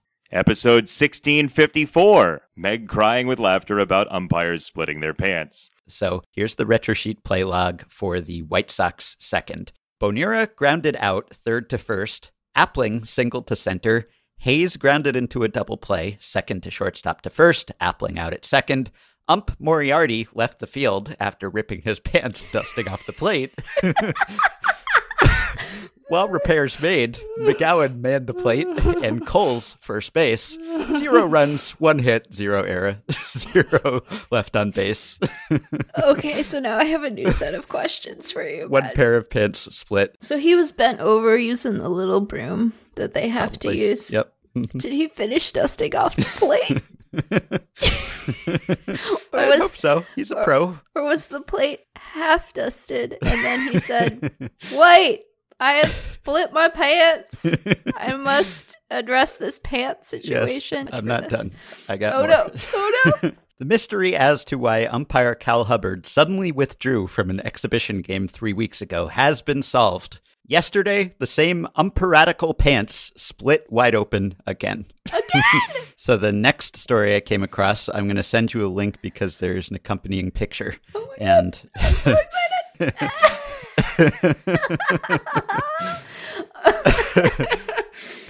Split decision at home plate. So good. Episode 1684, the first appearance of Meet a Major Leaguer. This will be sort of like a Stat Blast style recurring segment where we just say, hey, good job. You are a major leaguer. You have fulfilled your lifelong dream. And even if you don't last or excel at that level, here are your 2 minutes of Effectively Wild fame.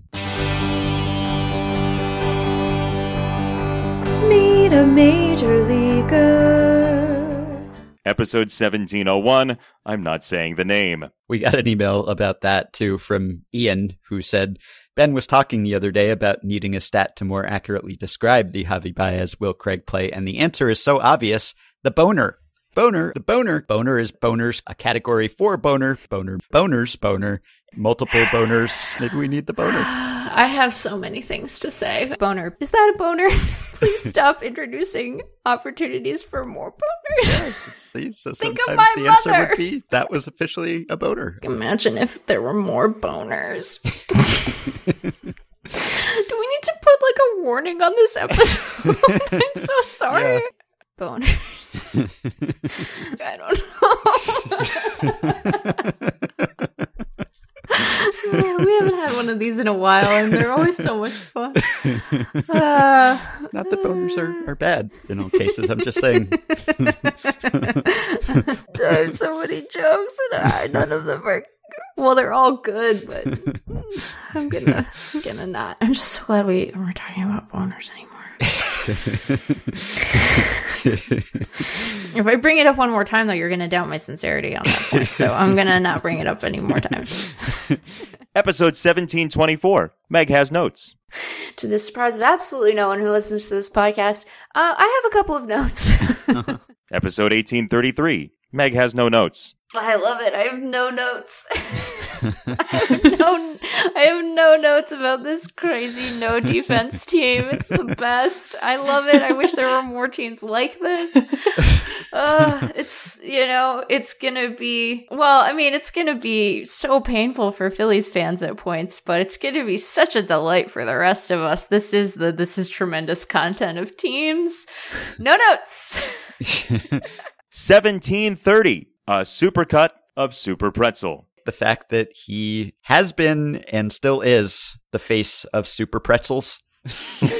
Oh my goodness.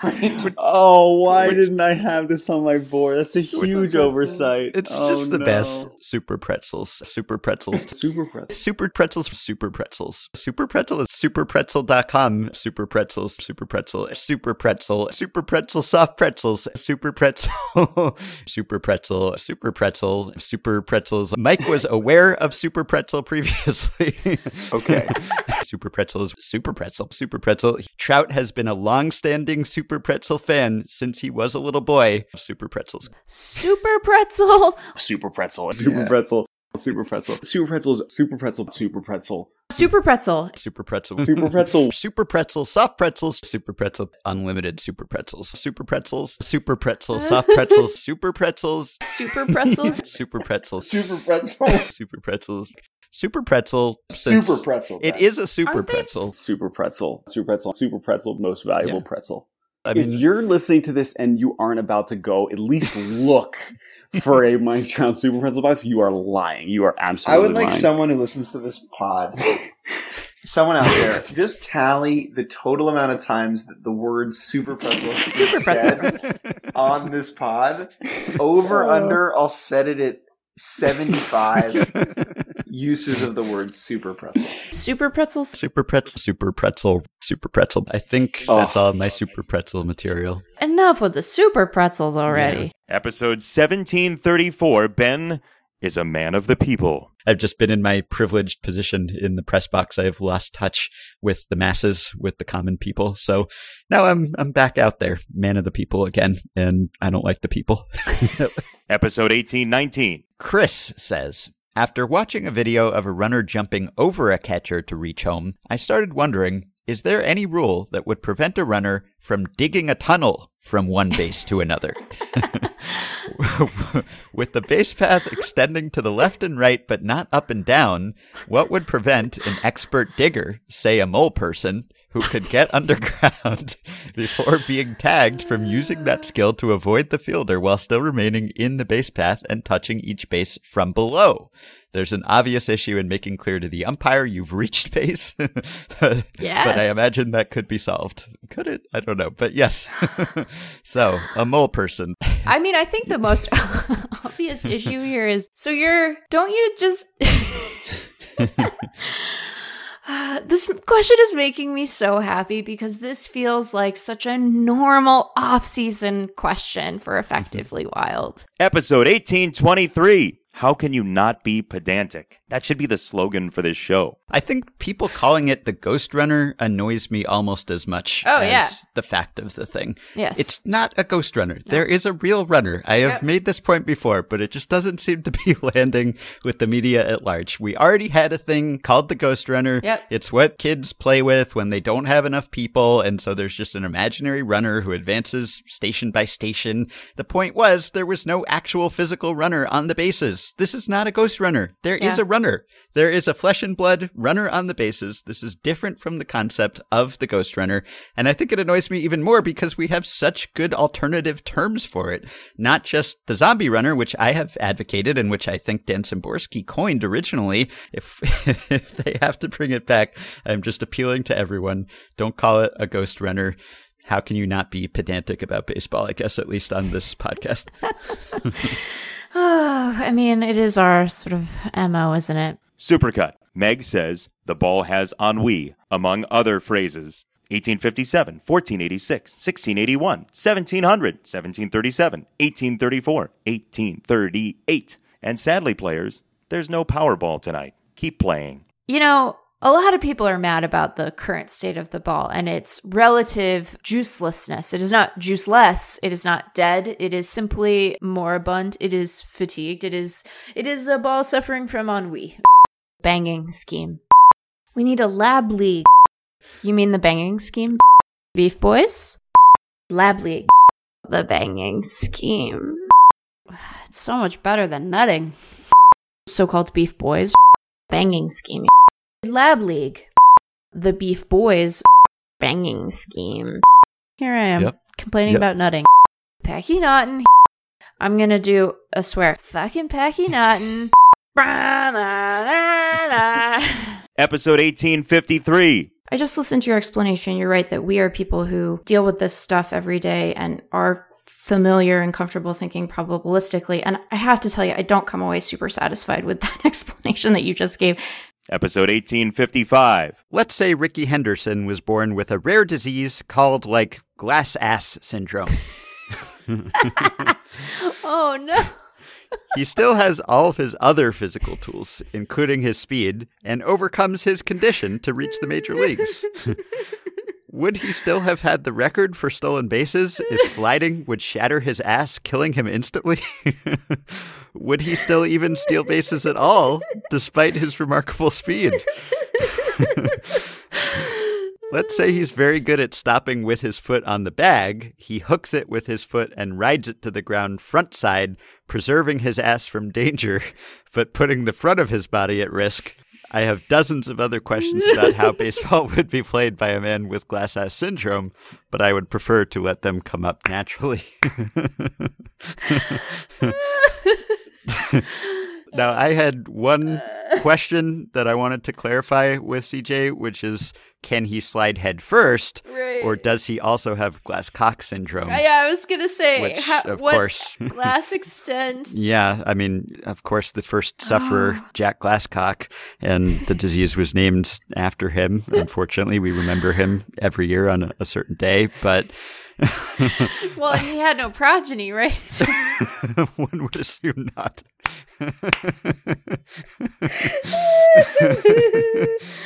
Oh, boy. Episode 1861, the debut of Past Blast. I will just end with the history segment of the day. I think I'm leaning toward calling it the Past Blast. Just, because we like rhymes. Yeah, we have a Stat Blast. We'll stay on brand. It'll be the Past Blast. Episode 1864, Tyler Wade or Taylor Ward. It's kind of like Dylan McDermott or Dermot Mulroney, right?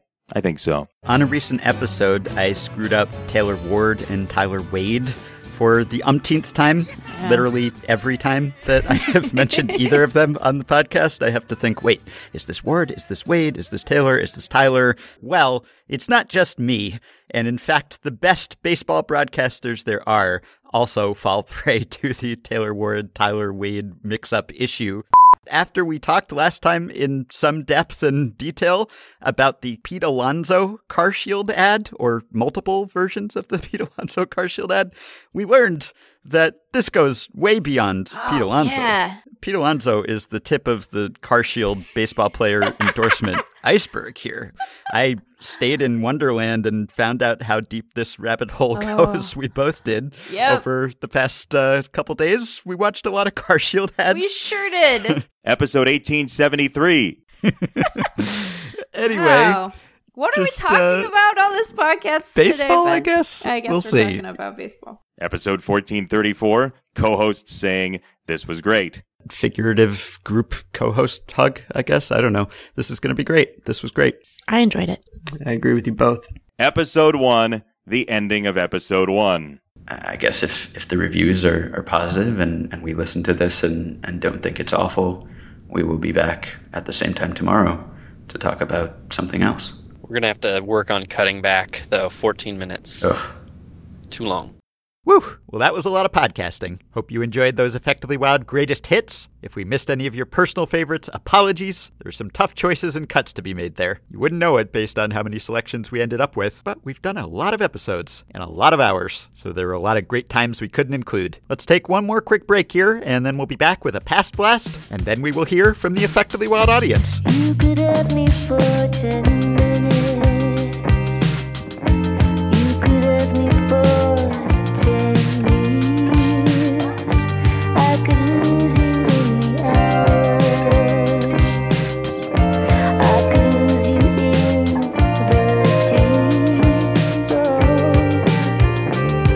The feelings lost without you, oh my baby. All right, well, now that you've recovered from that blast of Effectively Wild's past, let me relate a little history from long before the podcast started in 2012. This is episode 1877, and so today's Past Blast comes from 1877, courtesy of Richard Hirschberger, historian, saber researcher, and author of Strike 4, The Evolution of Baseball. Richard writes, "This is one I've been looking forward to. Can a baseball actually curve? Curve pitching was all the rage in 1877. Skeptics questioned whether this was actually possible or an optical illusion. Professors engaged in learned discourse in the newspapers, arguing pro and con. Pitchers finally took the matter in hand, setting up demonstrations to prove that the ball was curving horizontally. Here's one performed between innings in a postseason exhibition game between Boston and Cincinnati on October 20th, 1877, reported in the Cincinnati Daily Gazette, October 22nd. Quote,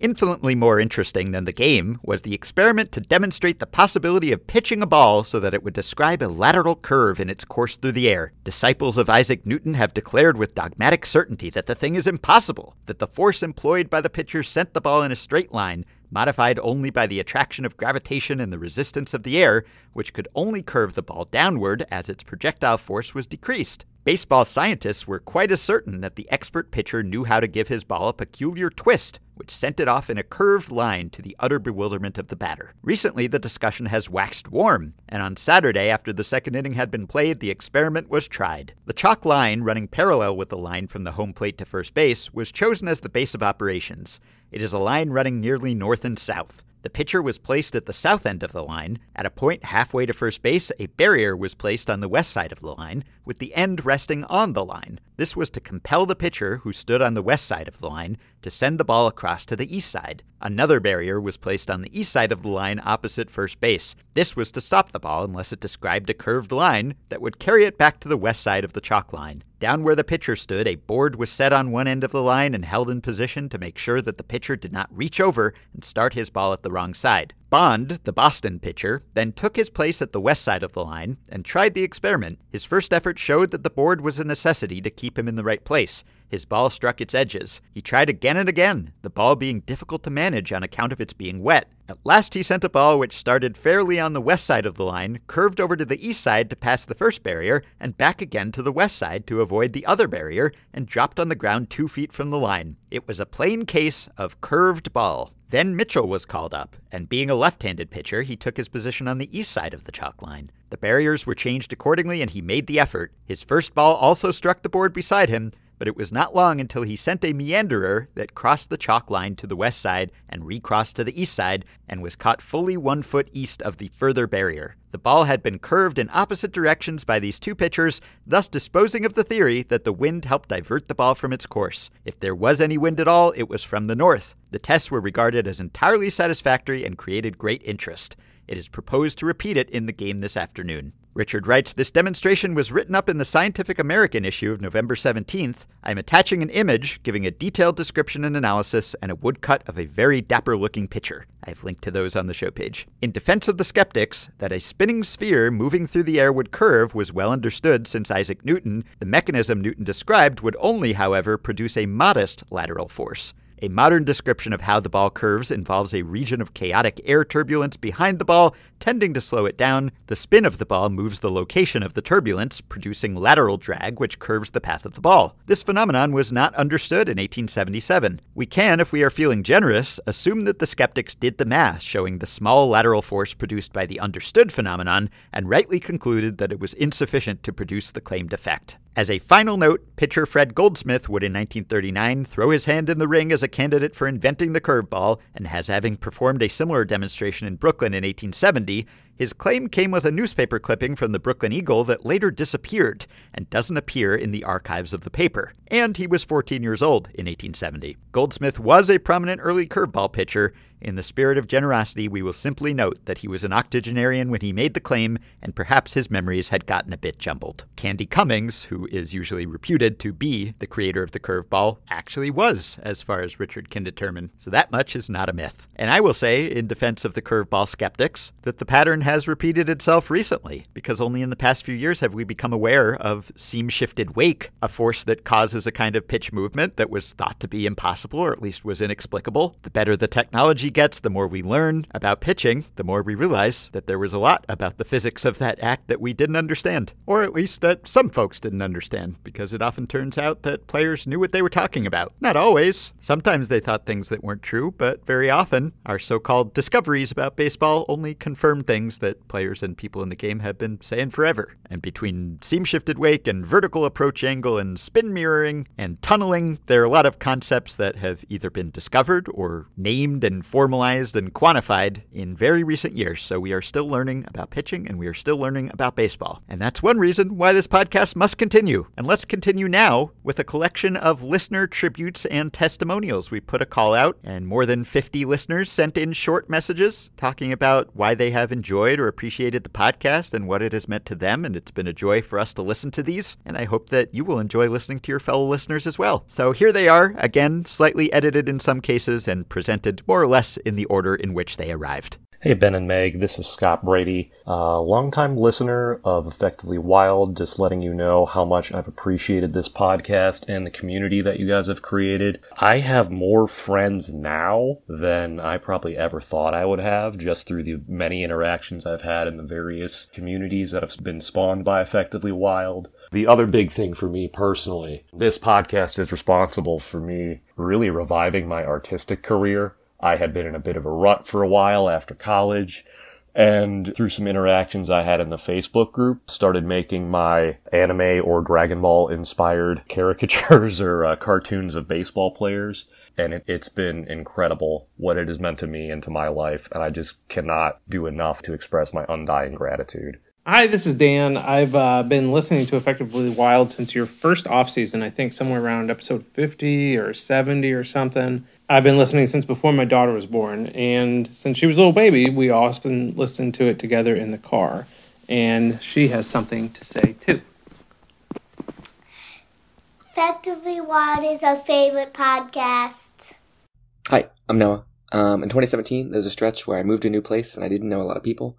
And I don't think I watched a single baseball game all year, actually, but I listened to every single episode of Effectively Wild. It just felt familiar. I feel like it just speaks to the vibes of the show and everything. And congrats on 10 years, and all the best. A couple of years ago, I set out to find a baseball podcast. Something to scratch that itch that I just wasn't getting socially, because, well, frankly, I'm the only person I know who's like this. But when I found Effectively Wild, I found so much more than that. Not just between Ben and Meg, but also the community. This is more than a baseball podcast. These are my people. And yet, at the same time, it is a baseball podcast. It is the most baseball podcast. My name is Sarah, and I wish you a happy anniversary. Here's to many more. Congratulations on 10 years of Effectively Wild. My name is Adam Mail. I am glad for 8 of those years to have been a listener, re-listener, re-listener, re-listener, and wiki page creator. The show is a tremendous mix of current topics, oddities, fun, and history that has kept me engaged with a sport that I otherwise might have drifted away from. In recent years, I have been particularly grateful for your coverage of diversity and equity issues in baseball. The podcast for me is often a sort of comfort food. Thank you all so much for the countless hours you have poured into this show and supporting and engaging with the community that loves it. Hey, this is Brian Hamilton in Deerfield, Massachusetts. Congrats on 10 years. I've listened to every episode since the 2013 World Series and have to admit that I like your show more than I like baseball itself.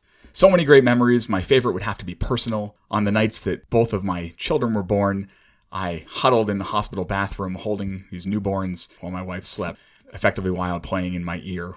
I didn't listen to Effectively Wild while getting my subsequent vasectomy. That time, I listened to Carson Sestouli. Hi, Ben and Meg. This is Bill Gallagher. The highest compliment I can pay is that every time I get into a new sport, I Google podcasts like Effectively Wild for whatever sport it is, in hopes of finding something else with the perfect combination of humor, thoughtfulness, and curiosity. Hasn't worked once. Hi, my name is Jenny Hoynatsky, radio producer for the Detroit Tigers, and I've been an Effectively Wild listener since 2016.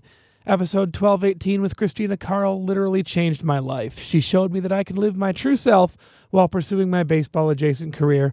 I came out as a trans woman shortly thereafter, and the rest, as they say, is history. Thank you, Effectively Wild, and cheers to 10 great years and many more. My name is Dan Friedman. I'm from Los Angeles, and I'm a Patreon member. Effectively Wild introduced me to Total Eclipse in the Park in Salem, Oregon in 2016. The eclipse was one of the coolest experiences of my life, and being at the ballpark that day with Meg and Jeff and Ben and so many other baseball writers and so many other Effectively Wild fans was really a cool experience. Thanks for everything you guys do. It's a great show. Hey guys, my name's Rob. I'm a huge fan. Love your podcast. It's actually strange. I've been listening for so long that it feels like we are friends who discuss baseball a couple times a week, except you have no idea who I am, so that's awkward. Anyways, congratulations on 10 years. Love everything you do. Keep up the great work. Hey y'all, it's Myth. You might recognize me as one of the moderators of the Effectively Wild Patreon Discord server, which I think everyone listening to this should join. I just wanted to say that I've been a regular listener for a few years now. I love the combination of enthusiasm and advanced analysis that y'all bring. And I also wanted to say that as a woman and as a queer person, I love finding community where I can talk baseball with folks and never feel like an outsider. It's really special. So congrats on 10 years, and here's hoping for many more. Hey, Ben and Meg, this is Matt. I've been trying to figure out when I started listening to Effectively Wild, so I opened my podcast app and started scrolling. Just kept scrolling, and can't figure it out. It's been a while. Best I can figure, maybe episode 650, But I just wanted to say thanks for making a podcast that's a constant in a world that isn't. Hello, Ben and Meg. This is Reggie from Austin. I just wanted to say congratulations on a very well done podcast that continues to just keep going and going. For me, I have enjoyed the diversity of baseball thought and discussions, from division previews to looking at historical players from Japan and the Negro Leagues. Most of all, though, it requires me to think in a more open and critical way as a baseball fan, something I think that is still missing in corners of the baseball fandom universe. Hey Ben, Meg, Sam, and Jeff. Congratulations on 10 years of the podcast. This show has meant so much to me over the years. It's gotten me through tough times and also just regular day-to-day life. I also want to give a special shout out to my brother Adam, who is the one who told me about Effectively Wild almost 10 years ago. Since then, the podcast has been a constant source of fun for us to discuss together. I'm looking forward to the next 10 years. Hi everyone, I'm Mike and I am a teacher from New York. Whenever my girlfriend and I were listening to Effectively Wild, and Ben would introduce the show with whatever number episode they were on, girlfriend would always say, "That's just too many episodes of a podcast." Well, girlfriend is no longer around, but I am still listening to Effectively Wild. Thanks a bunch to Meg, Sam, Jeff, and of course Ben for giving me just countless hours of entertainment, keeping me informed, and giving me a good laugh along the way. I'm Ben Leonards. I've been listening to the podcast since about 2013. It's been a huge part of my life. Been on the podcast. I've had Ben talk about baseball at my work. I want to mention here what I love most is the dynamic between the hosts, whoever the hosts are, and in particular the pleading excitement of the hosts as they sort of try to get Ben, who's always playing the straight man, as excited as they are about something. I think of Sam saying, Ben, trying to get him excited about the Pipe Fitters Union commercials. Or Jeff's excitement about volcanoes spilling over and just pleading with Ben. Likewise with Meg on the recent episode, saying, Ben, don't eat Brussels sprouts at 5 a.m. I love it. It's really special to me. Hi, this is John. I have really enjoyed Effectively Wild for the last several years. My wife actually enjoys to listen to it. It's the only baseball thing that she'll tolerate while we're traveling in the car. But the truth is, I would gladly be a Patreon subscriber just for the Stat Blast channel in the Discord. So thanks for making that happen. My name is Nate. I've been listening to the show since March of 2019, I think right around when Meg became a co-host. I've really enjoyed listening to the show. I think it's helped deepen my understanding of baseball and honestly just a wider appreciation for the game as a whole and its players, beyond just those on the team that I root for. As far as favorite podcast moments go, the one that always comes to mind is the Grand Junction Chubbs incident. That one never fails to make me giggle. Great content, you guys, and keep doing what you do. You rock. Hi, this is Jake Lampert from Chesterfield, Missouri. I've been listening to Effectively Wild for years now and became a Patreon supporter about a year ago, and it's one of those podcasts, one of the few that I make room for in my schedule to catch every single episode. Actually walking around the neighborhood in this episode 1873 and decided to record this right away. Thanks for everything you do. Hi, Ben and Meg. This is Anna in Richmond, Virginia. I listen to the pod while I organize music for a local community radio station, and I've really appreciated how much you've taught me about baseball over the years. Also, some of my favorite parts of the show is every time Meg does a swear. Hello, my name is James. I was introduced to Fangraphs Audio through Dave Cameron and Carson Sestouli. Obviously loved their original podcast, and then was introduced to Jeff Sullivan and Ben Lindbergh and Effectively Wild. That has been the only constant in my life for the past few years. Your guys' podcast is amazing. I was very happy when Meg joined. Thank you for everything, and I will keep listening. Hi, I'm Rebecca. I've been listening to the podcast for a few years. I don't remember exactly when it was, but I remember the first podcast episode that I listened to, and it was about volcanoes when Jeff was still on, and the theoretical possibility that volcanoes could impact baseball. I was really looking for some off-season baseball, something to listen to, and I'm very glad I found you. Guys, thank you for all of the absurdity and seriousness that you do. My name is Jacob, and I've listened since day one. Over the past 10 years, I've probably heard Ben's voice more than all but a few people in my life. There's no piece of media out there, not music, TV, or movies, that I enjoy and look forward to as much as Effectively Wild. Thank you for the great show, and here's to 10 more years. Hi, Ben and Meg. I'm Josh from Lancaster, Pennsylvania, and I've been a listener of the podcast since about a week or two after the podcast began. My best friend Jeff introduced me to the podcast, and we had many inside jokes about the pod over the years. Unfortunately, Jeff passed away from cancer in January of 2018, so in a small way, this podcast helps to keep alive Jeff's memory for me. So many times something is mentioned that I know Jeff would love, so thanks for that. Cheers to 10 years, and I look forward to many more. Hello, Effectively Wild. I'm Raymond Chen, the current caretaker of the Effectively Wild Wiki. I discovered the podcast from The Only Rule Is It Has to Work, and it revived me from my lapsed baseball fandom of nearly 30 years. The podcast aligned with my interest in the evolution of the game, brought me up to speed with advanced stats, and uncovered a previously unknown fascination with bizarro hypotheticals. So, thank you, Effectively Wild, for making baseball fun again. And weird. Mostly the weird. Hey, Effectively Wild. My name is David, and I would like to thank you and congratulate you for 10 years of being in people's ears. I love Effectively Wild for many different reasons, but one of the reasons is that it taught me how to communicate ideas effectively, which is helpful in my current job. I started listening to Effectively Wild as a lowly finance intern as my first job in baseball, and now I'm an analyst with a team in my third year in that organization. Thank you for being you.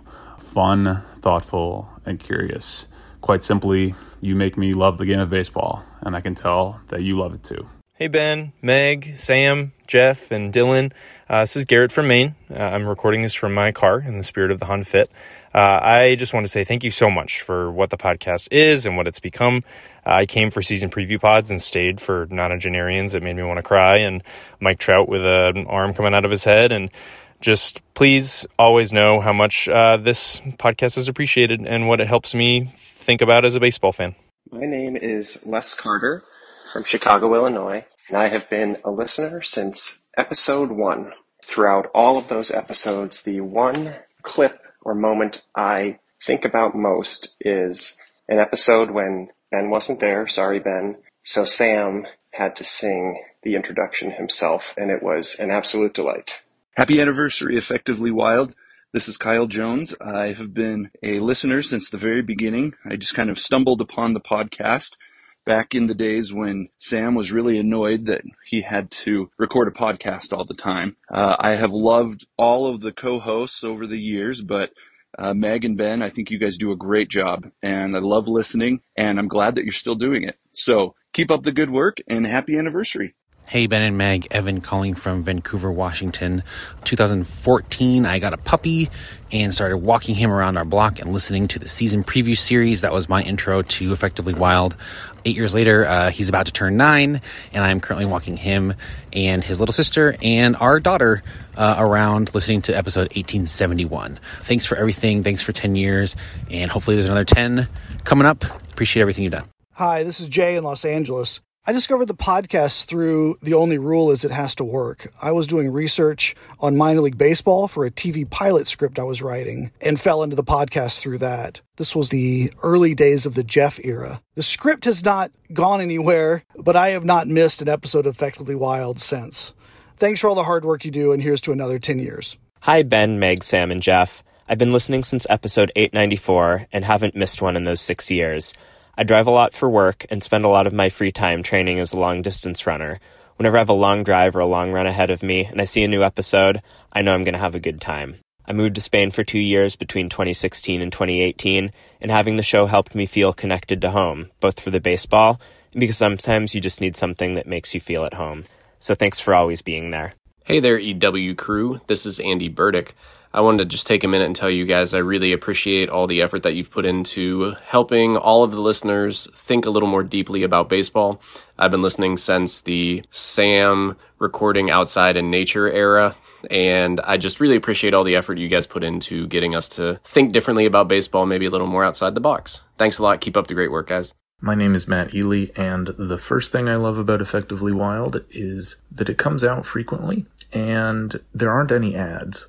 So I can just sit back, whether I'm in my car or doing the dishes or mowing the lawn, and know that I can hear two strangers that sound like friends talking about my favorite hobby. The second thing is that I've been able to become a part of the online Effectively Wild community, make a lot of friends there, join a few splinter groups, and have a good time. Hi, I'm Evan, and what I really appreciate about the pod is just the great mix of content. I'm not sure most people could get away with both, interviewing the Twilight baseball coordinator and creating what is basically alternate universe fan fiction for baseball, while also providing really strong labor coverage and doing things like investigating the Apple TV odds. But it's really appreciated. Love it. It's always a bright spot in my week. Thank you so much. Hey, Effectively Wild. My name is Ryan Gunther. I'm 24 from Ottawa, Canada, and I'm a huge fan of the podcast. I started listening in summer of 2019 during the Best Players of the Decade and Pitchers of the Decade episode, and I fell in love right away. I love the rankings aspect,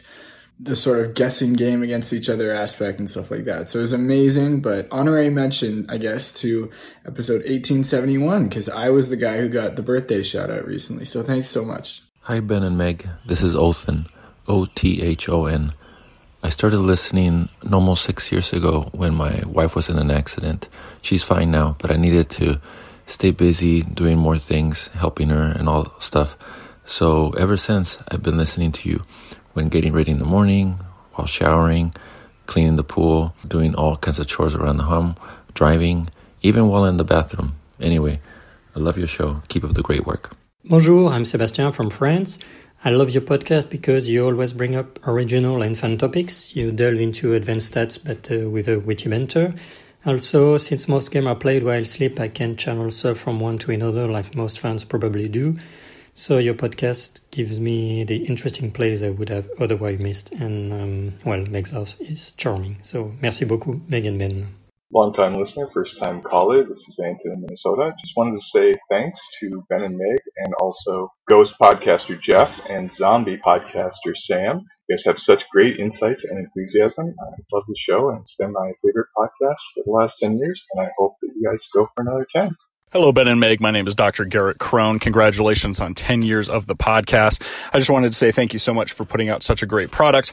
I've been listening since 2017, and in that time, there have been times where I could have cared less what was going on in Major League Baseball, but I kept listening to your show because it's such a great product. I've never heard a podcast that does such a good job towing the line between intelligent conversation and debate and also some bathroom humor, whether it's the banging scheme or glass ass. Thank you guys so much. My name is Emmett Rosenbaum. I've been listening to Effectively Wild since the second year, on and off, but I became a real dedicated listener around episode 668 when Ben and Sam answered a listener email about groundskeeping being outlawed. And they talked about 3 years down the line when infields would be overgrown and any ball that landed would be lost forever. And that was when I realized this wasn't just any baseball podcast. And I was hooked, and I've been listening to almost every episode since then. Hey, this is Andrew from Queens, New York. Just wanted to say, actually, I'm going to do a swear here. Holy shit, you guys did it. 10 years. Congratulations. Hello, my name is Lucas Apostolaris. I'm a musician, and I'm also an analyst and occasional writer for Baseball Prospectus. I've been a baseball fan for most of my life, and I've been listening to Effectively Wild for many years. It was actually listening to the podcast that inspired me to get more serious about baseball analysis and send in a writing sample to BP. But just as importantly to me, the pod served as a reminder for me to appreciate all of the things that make baseball as cool and fun as it is. So to Ben and Meg, and Sam and Jeff too, thanks for all that you've done over the years, and I'm looking forward to another decade of Effectively Wild. Hi, my name is Dan Bracey. Congratulations to Effectively Wild on 10 awesome and entertaining years. In 2016, Sam responded to an email that I wrote the podcast saying, quote, "What in the absolute world? At some point, I'm going to be in touch with you about this." And so for the next year, Sam conducted interviews with me, took time to talk to my teammates, my opponents, my dad, and eventually wrote one of the great baseball stories of the last decade, A Skunk in the Outfield, which I am forever indebted to Sam for telling the story so well.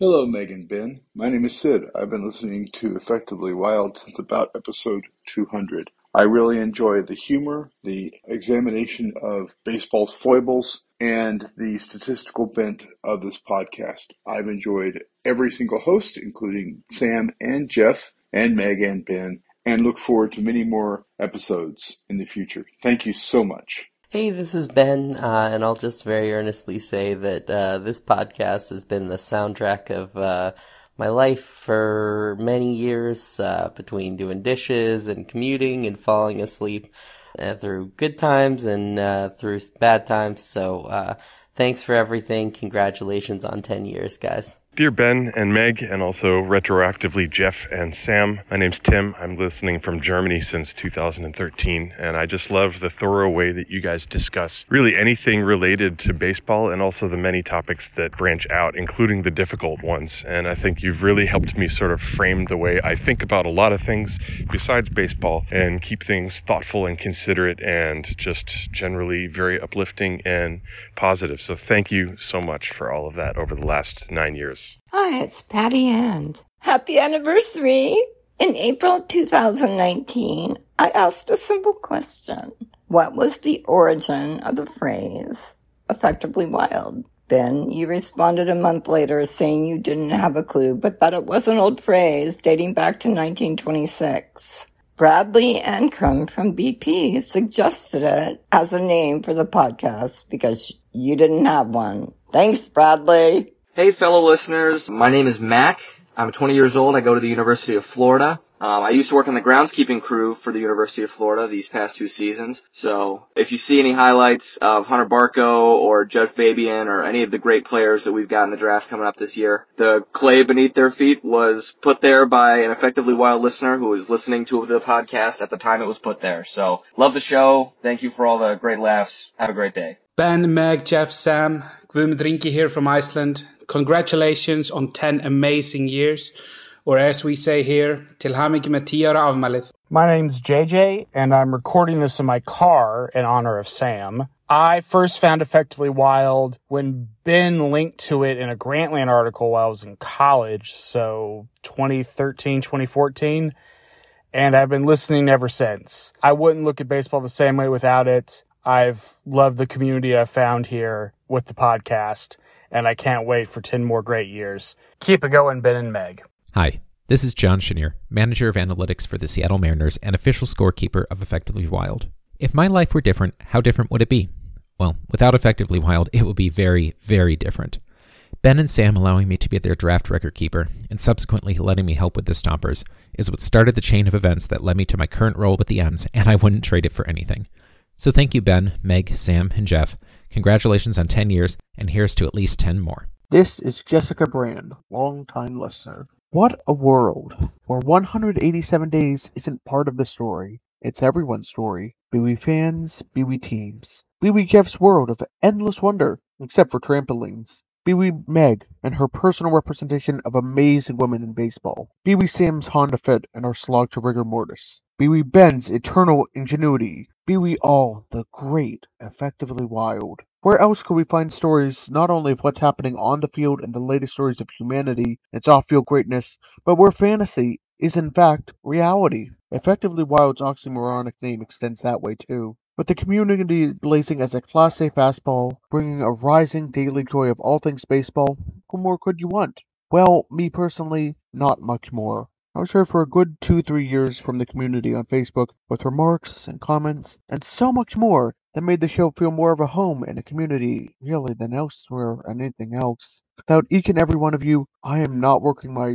dream job in Major League Baseball for MLB Network right now, doing stats daily as I used to. My life means so much more as much, and I can only hope it continues to do so for so many others, be they the podcast team or just listeners or community members. Life gives us chances. Some of them, well, we paint on the corner. Some are down and away, in the dirt. Where we go in life, well, we just don't know. And that makes us the collective, well, Effectively Wild. Thank you so very much. Well, just as those listeners thanked us, I will thank them, and thank you for listening and for making this whole effort worthwhile. I'll link on the show page to a shared folder where you can find all of those listener testimonials. I'll also link to the listener emails database and some other information and media. I went back and checked, and the first email we ever received was on October 30th, 2012, and it was in response to episode 72 when we first advertised the podcast email address and asked for listener emails. This was so long ago that my neighborhood was flooded because of Hurricane Sandy, and I mentioned to Sam that we are like the postal service of podcasts. You know, neither snow nor rain nor heat nor gloom of night, etc. We're really like the Energizer Bunny of podcasts. We just keep going and going. Anyway, the first email we received, and actually the second, third, and fourth emails we received, were all about the fact that when projecting the standings for 2013 in late October of 2012, we both picked the Astros to finish last in the NL Central. We were right about the Astros being bad and finishing last, West. But wrong about the division, because we forgot that the Astros were moving from the NL Central to the AL West. So again, this podcast is so old that when we started, the Astros were a National League team. We have on occasion continued to make mistakes in the years since, and listeners have continued to call us on them. But from those humble beginnings came many, many incredible emails that have helped make this show and this community what it is. I will give some special thanks to Brad Ankrum, formerly of Baseball Prospectus and currently of the Minnesota Twins, for coming up with the name for this podcast, just on the spur of the moment as we were about to record the first episode. Thanks to John Chenier, whom you just heard, for being the official stat keeper of Effectively Wild. Thanks to Arthur Rudolph for automating many of the records that we have of songs that were used and the duration of episodes, etc. All of that is available via the Facebook group's files section. Thanks to our StatBlast consultants over the years, including Adam Ott, Ryan Nelson, Dan Hirsch, Kenny Jacklin, Lucas Apostolaris, Hans Van Sluten, and others. Thanks to Brandon Lee, Darius Austin, and Ken Maeda for starting Banished to the Pen, the blog written by Effectively Wild listeners, and to Brandon for founding the Effectively Wild Wiki. Speaking of which, thank you to the late Mike Moriarty, as well as Adam Mayel and Raymond Chen for populating that wiki. Thanks to Tan Bao for starting the Facebook group.